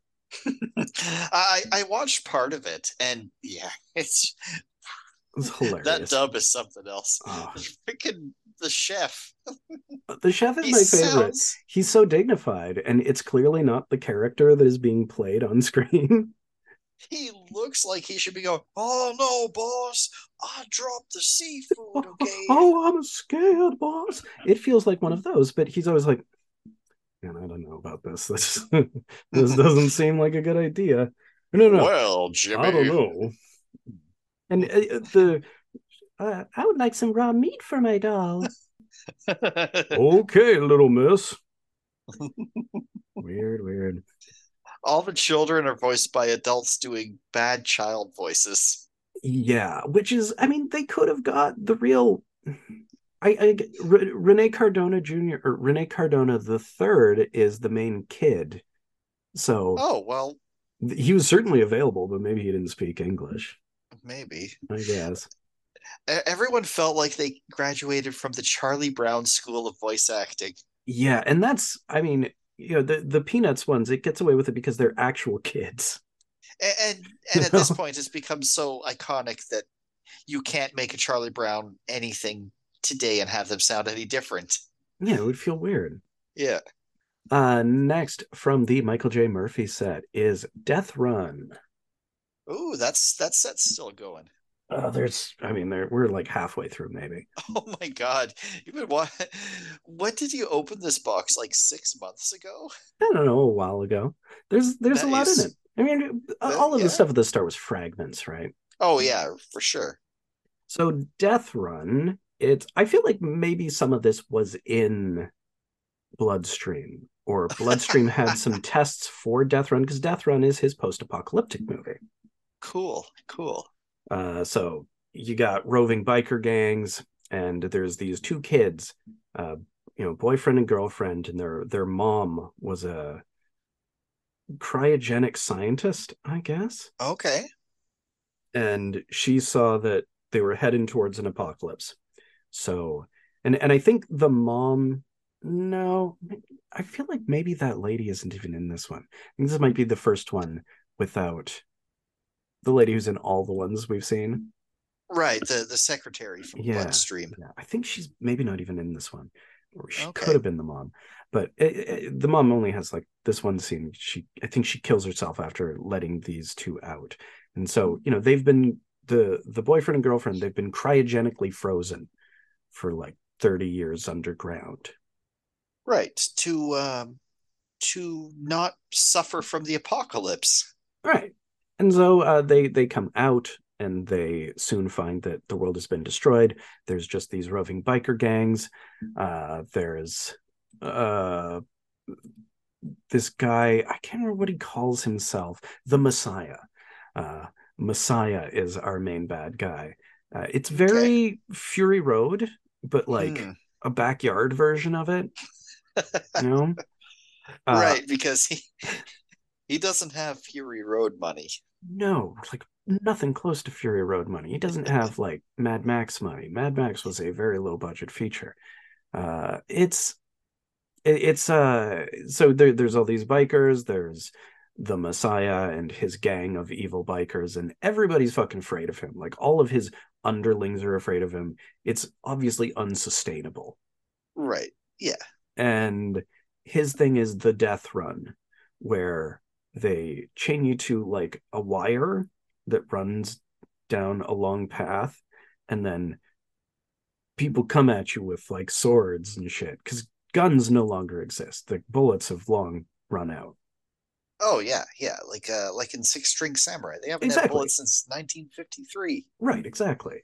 So it's just people in, backyard medieval armor having fights, going at him. And he's handcuffed to an electrified fence, basically, that, is periodically it'll electrify. And we have a couple different death run sequences where people have to run the death run gauntlet. And then a lot of it's just, uh, they get in with someone on the inside because obviously everybody hates Messiah because he'll destroy anyone, even his underlings. So it's just obviously not a situation that's going to work. Yeah, yeah. That always seems to be the problem with that. Is like Yeah, when you're a dick to everybody, sooner or later it doesn't take them long to realize that they all have one thing in common, and that's that they hate you.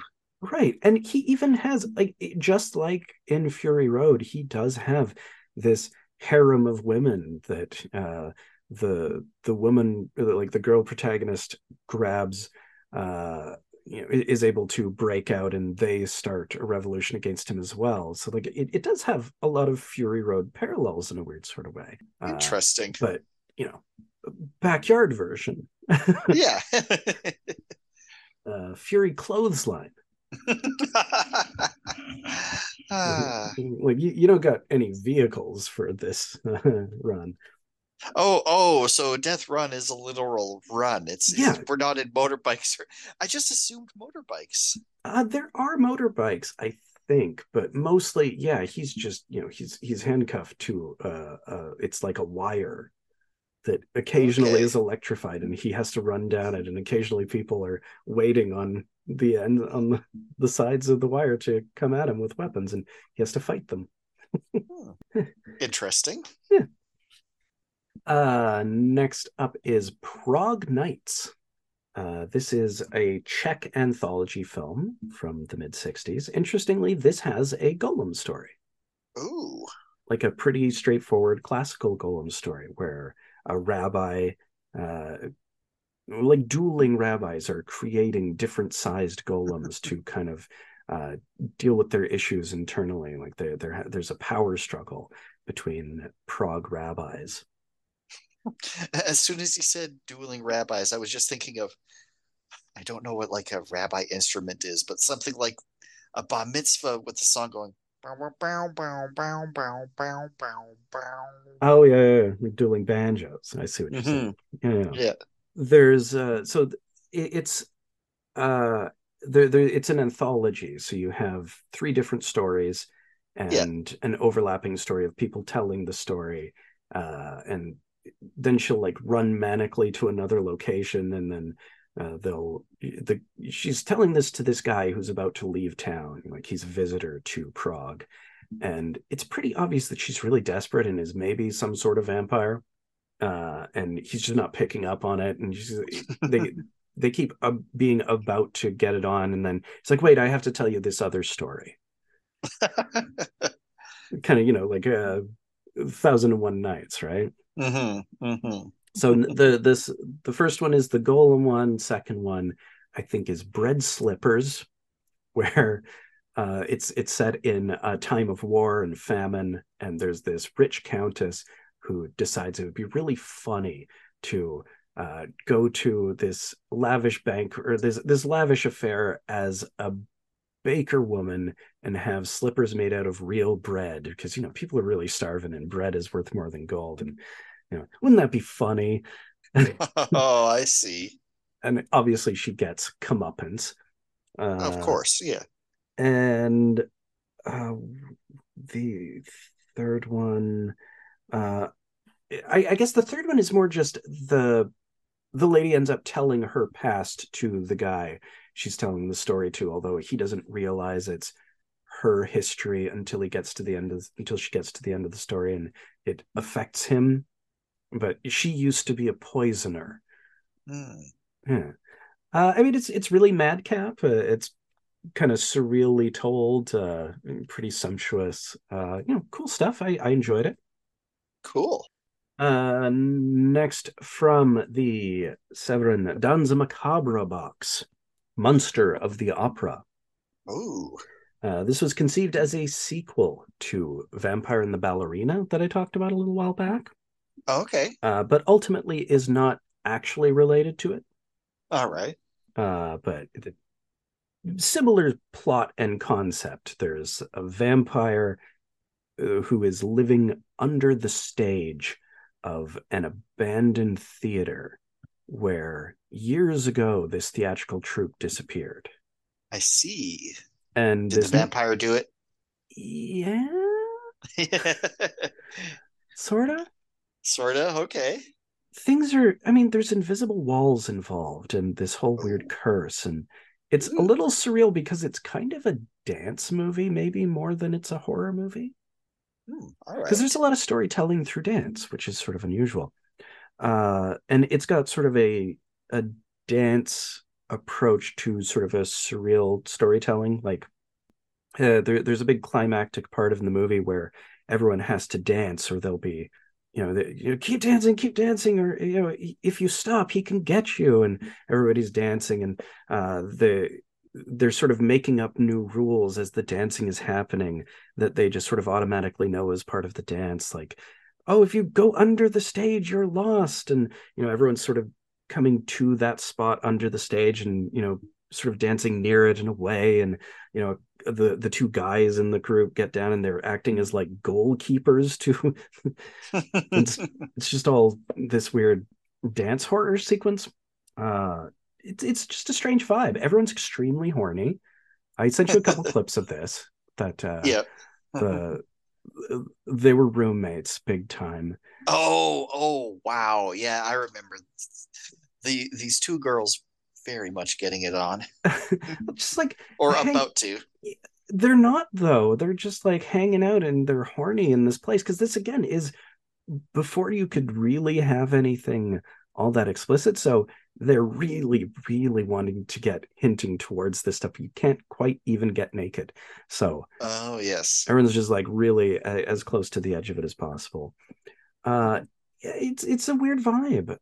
Yeah, because this theater group, they come in and they're going to stage a production in the place, but once they're in there, they're trapped, but they don't really know it, and they're doing all this dancing, and sometimes like the reality of things is really elastic.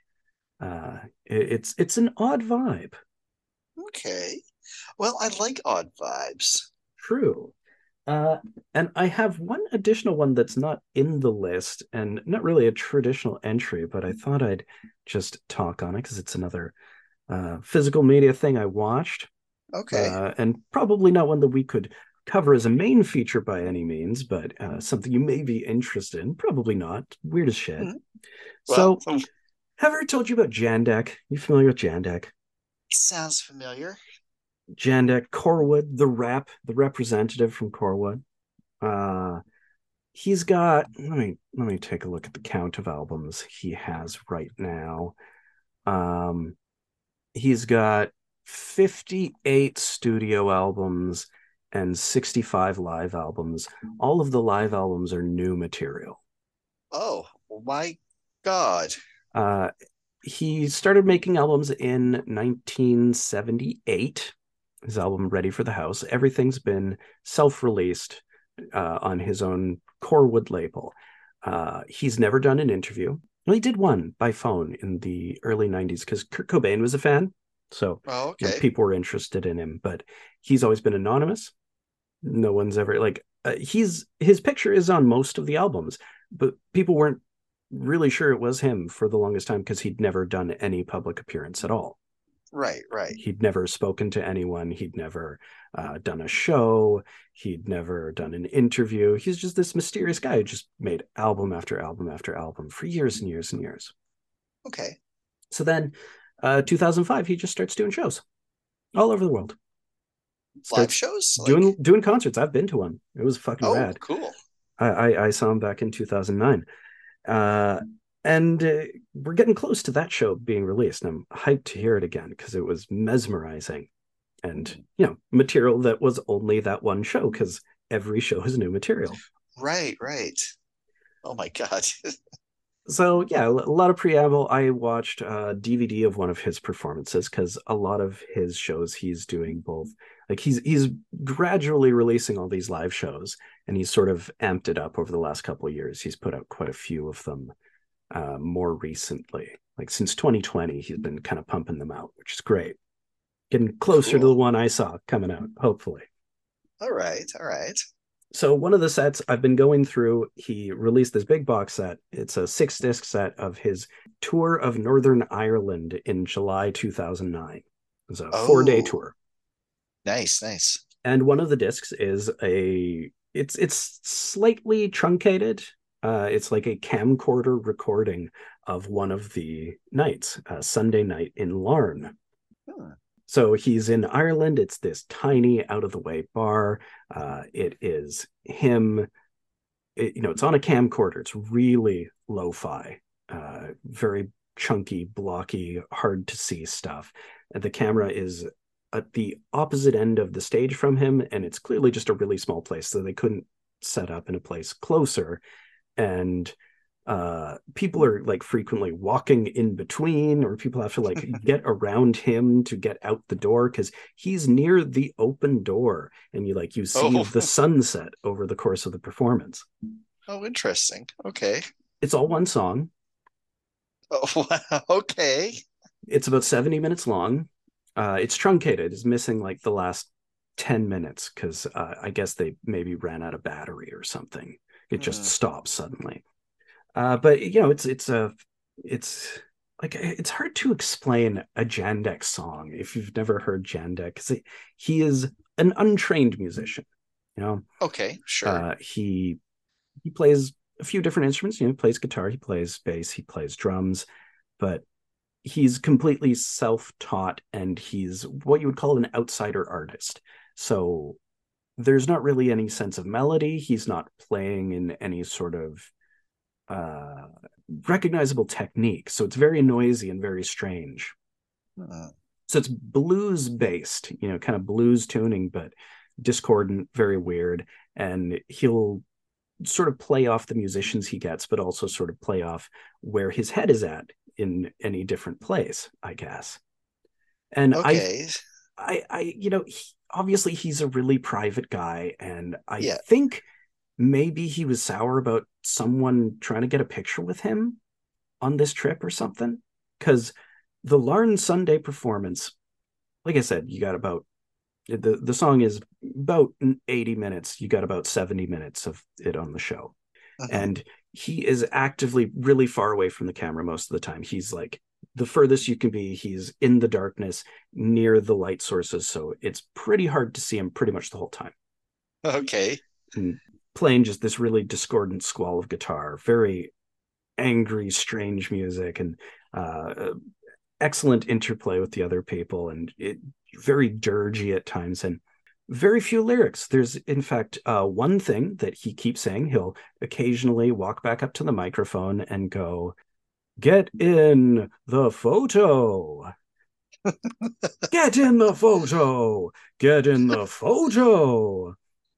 And every time he like gets up to the microphone, there's like flash photography going on, and he just looks miserable. it's Oh, like it's fascinating. It's such an intense and strange performance, and the sort of thing that I don't know. It's what I come to Jandek for. The rap, uh, it's just a really fascinating thing. that does sound interesting. Uh, doesn't sound like something we could No, cover for an episode, but no, but it's something you might be interested in something I watching. So might, something I'd like to check it out. you could talk Maybe I about could it a offer my bit. 2 cents. Yeah. Yeah, just as a supplement because it's only 70 Yeah, minutes and sure. it's a vibe. It's a real vibe. Well, I always like listening to trying out new types of music that I don't know. Yeah, and this one is outside of anything you've heard. Jandek is totally his own thing. All right, that sounds interesting. So those are our 13-ish picks for this week. What do you figure for our second feature next week?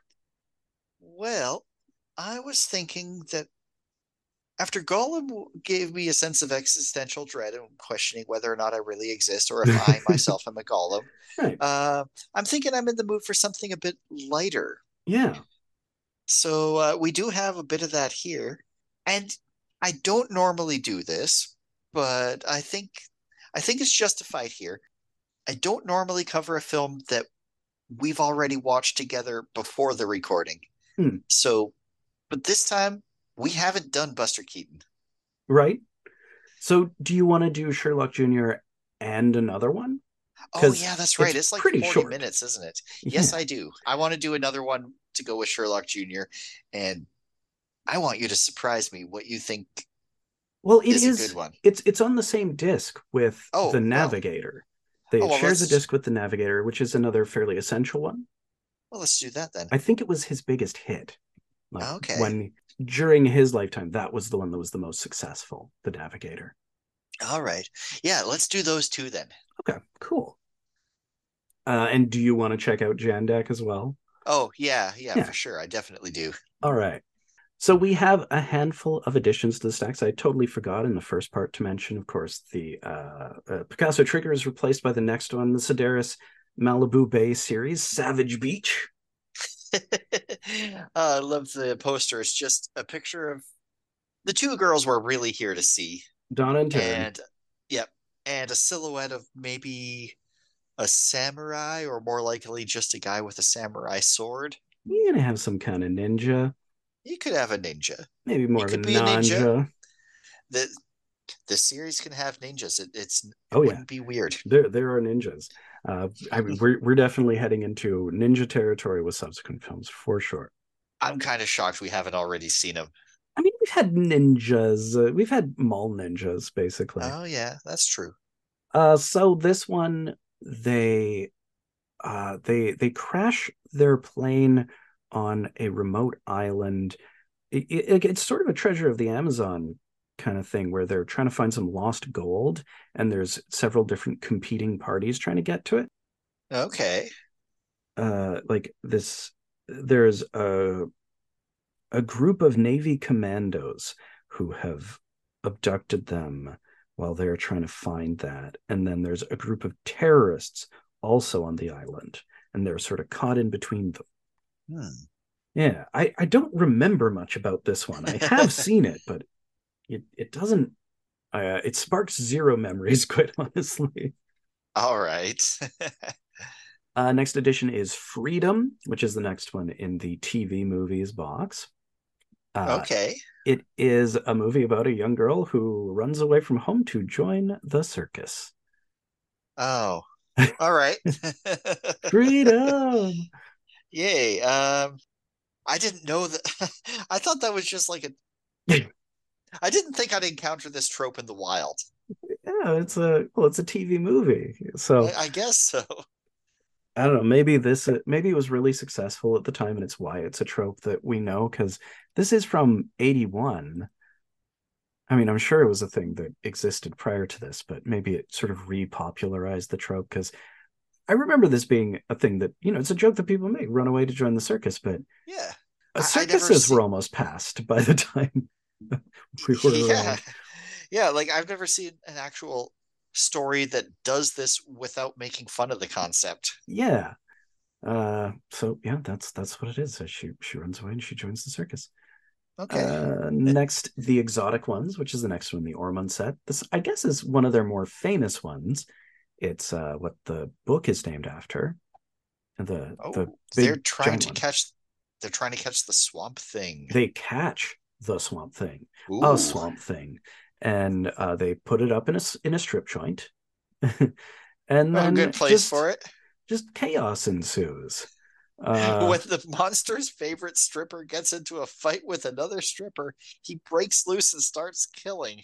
yeah, so it's just like a bunch of nonsense uh in a strip club, just like a swamp monster and probably a lot of people doing strip club performances, much like Incredibly Strange Creatures, I suspect. Oh, I'm sure of it. But I think this one's like kind of hard on gore as Mm. well. Maybe. I know the guy who plays the creature is Sleepy LaBeef. Okay. That's the actor's name, Sleepy That's this. LaBeef. Oh Good God, name. what's the name of the actor from Killing Spree? Asbestos Felt. Asbestos Felt. That's what it is. Yeah, some people got great names. Yes. So next in the Stray Cat Rock series, we've got Sex Hunter. This one, I my recollection is it is back to being a girl gang movie again. Uh, Mako Judging is from the poster. yeah, Mako is now Mako, and Okay. they have a rival gang called the Eagles who are racist, and I think they're guys, and it's a racist thing. They want Mm. to exterminate half breeds, but one of the girls is Oh. dating a half breed, Oh no. so obviously that's not going to work out. Oh yeah, that's right. I saw the trailer about that one. It's like a half breed just stole my girl. Yeah, Half breeds will steal all the women. yeah, Um, she exactly. gets the murder hat, Of course, that's where it or starts. at least a hat. Maybe she'll use it for murder. I mean, I really hope so after these first two. She's holding a whip. It's promising. Promising. It's, I think she does. Like, I think she has much more of a presence in this one. Like, I believe she's kind of more the main character finally in this one, Oh, good. Good, which I good. think is kind of why she's not in much of the one we just watched because they were filmed simultaneously and she was mostly doing the other one, I think. Now that I know that, that makes sense because She's barely she in it. just she just showed up. Yeah. Next in my Vietnam stack, we've got Cutter's Way. Jeff Bridges and who's the other dude in this? John Hurd as John Hurd, I think, is Cutter, and Jeff Bridges is Bone. He was originally going to be titled Cutter and Bone. Cool name. And it's them investigating a case as sort of amateur sleuths. And Cutter is a Vietnam vet, and he's really kind of wrecked by the war, and he's very disillusioned. So they don't want to go to the police. When one of them happens to see someone dumping a body, they decide, let's investigate this ourselves. Sort of like That's a always a good idea. yeah, sort of a more serious proto Big Lebowski, investigative Oh, sleuthing, LA neo noir, shaggy, druggy, burnt out Jeff Bridges. But, 80s, cool. it's more serious. It's not a comedy. As I recall, it's pretty dark, but Mm. yeah, been a while since I've seen this one too. All right. Next from Michael J. Murphy, we have Avalon. It's another sword and sorcery one, Okay. a thing he likes to do. It's more of a LARP movie, like that Tristan one. Right. It's Morgana, the evil, witch Morgana. Yeah. They gotta get his girlfriend back from Morgana. It's a quest, knight's Ah. quest kind of thing. Okay. And last up is the Seventh Grave, which is the other one or the next one from the Danza Macabre set. Uh, just sounds like Spook House, the movie. Hmm. There's a bunch of ghosts and ghouls and goblins. Oh my god! Oh no. Scary old house full of stuff. Some people have to go to a house and stay in a location, and it's haunted. Oh.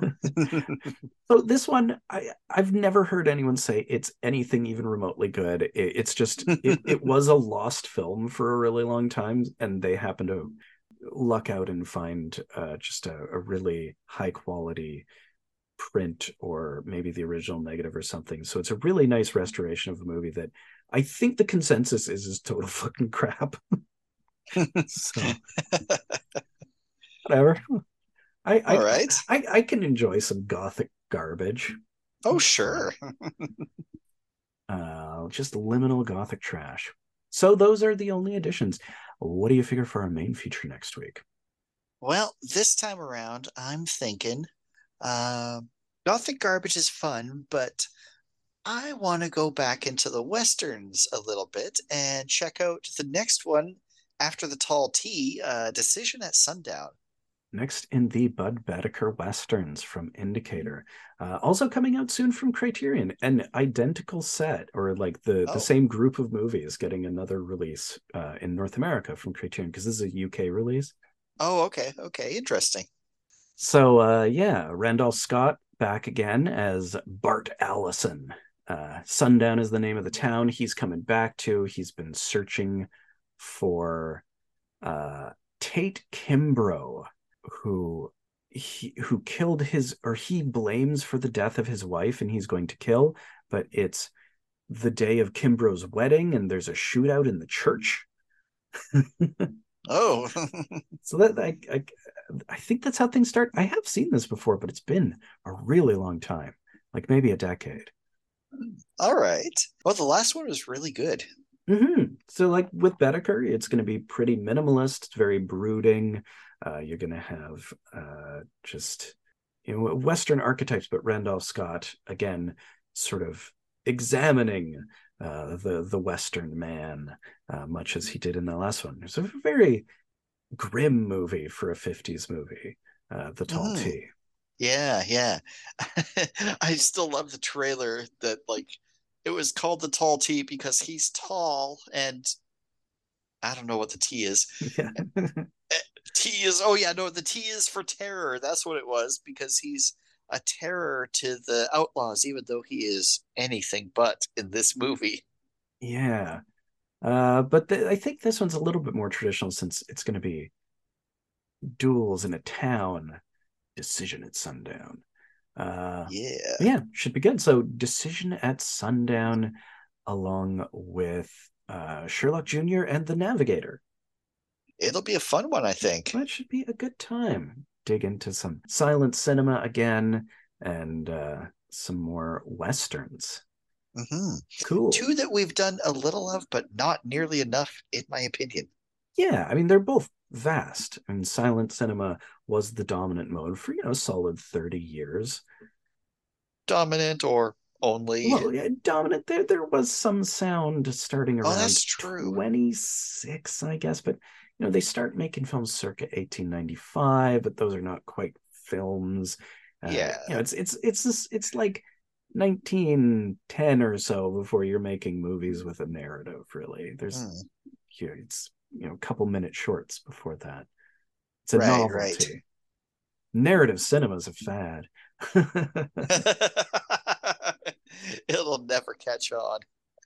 Just doesn't seem like it. So, do you have any last thoughts before we close for this week? Yeah, boy. Angu. Yeah, Yeah, boy. boy, Angu. Angu. Uh, yeah, I have actually been listening to that quite a bit because I found it on YouTube and you could just listen to the whole track. It kind of bangs. It's good. It's It's a a good good track. track. Boy and Girl by Akiko Wada. For some good 60s beats or group sounds, I think is what this stuff's called. The specific Japanese rock subgenre. I don't know. I'll take your word for it because I don't have a clue. Fair enough. All right. Well, thanks everyone so much for listening, and see you next week.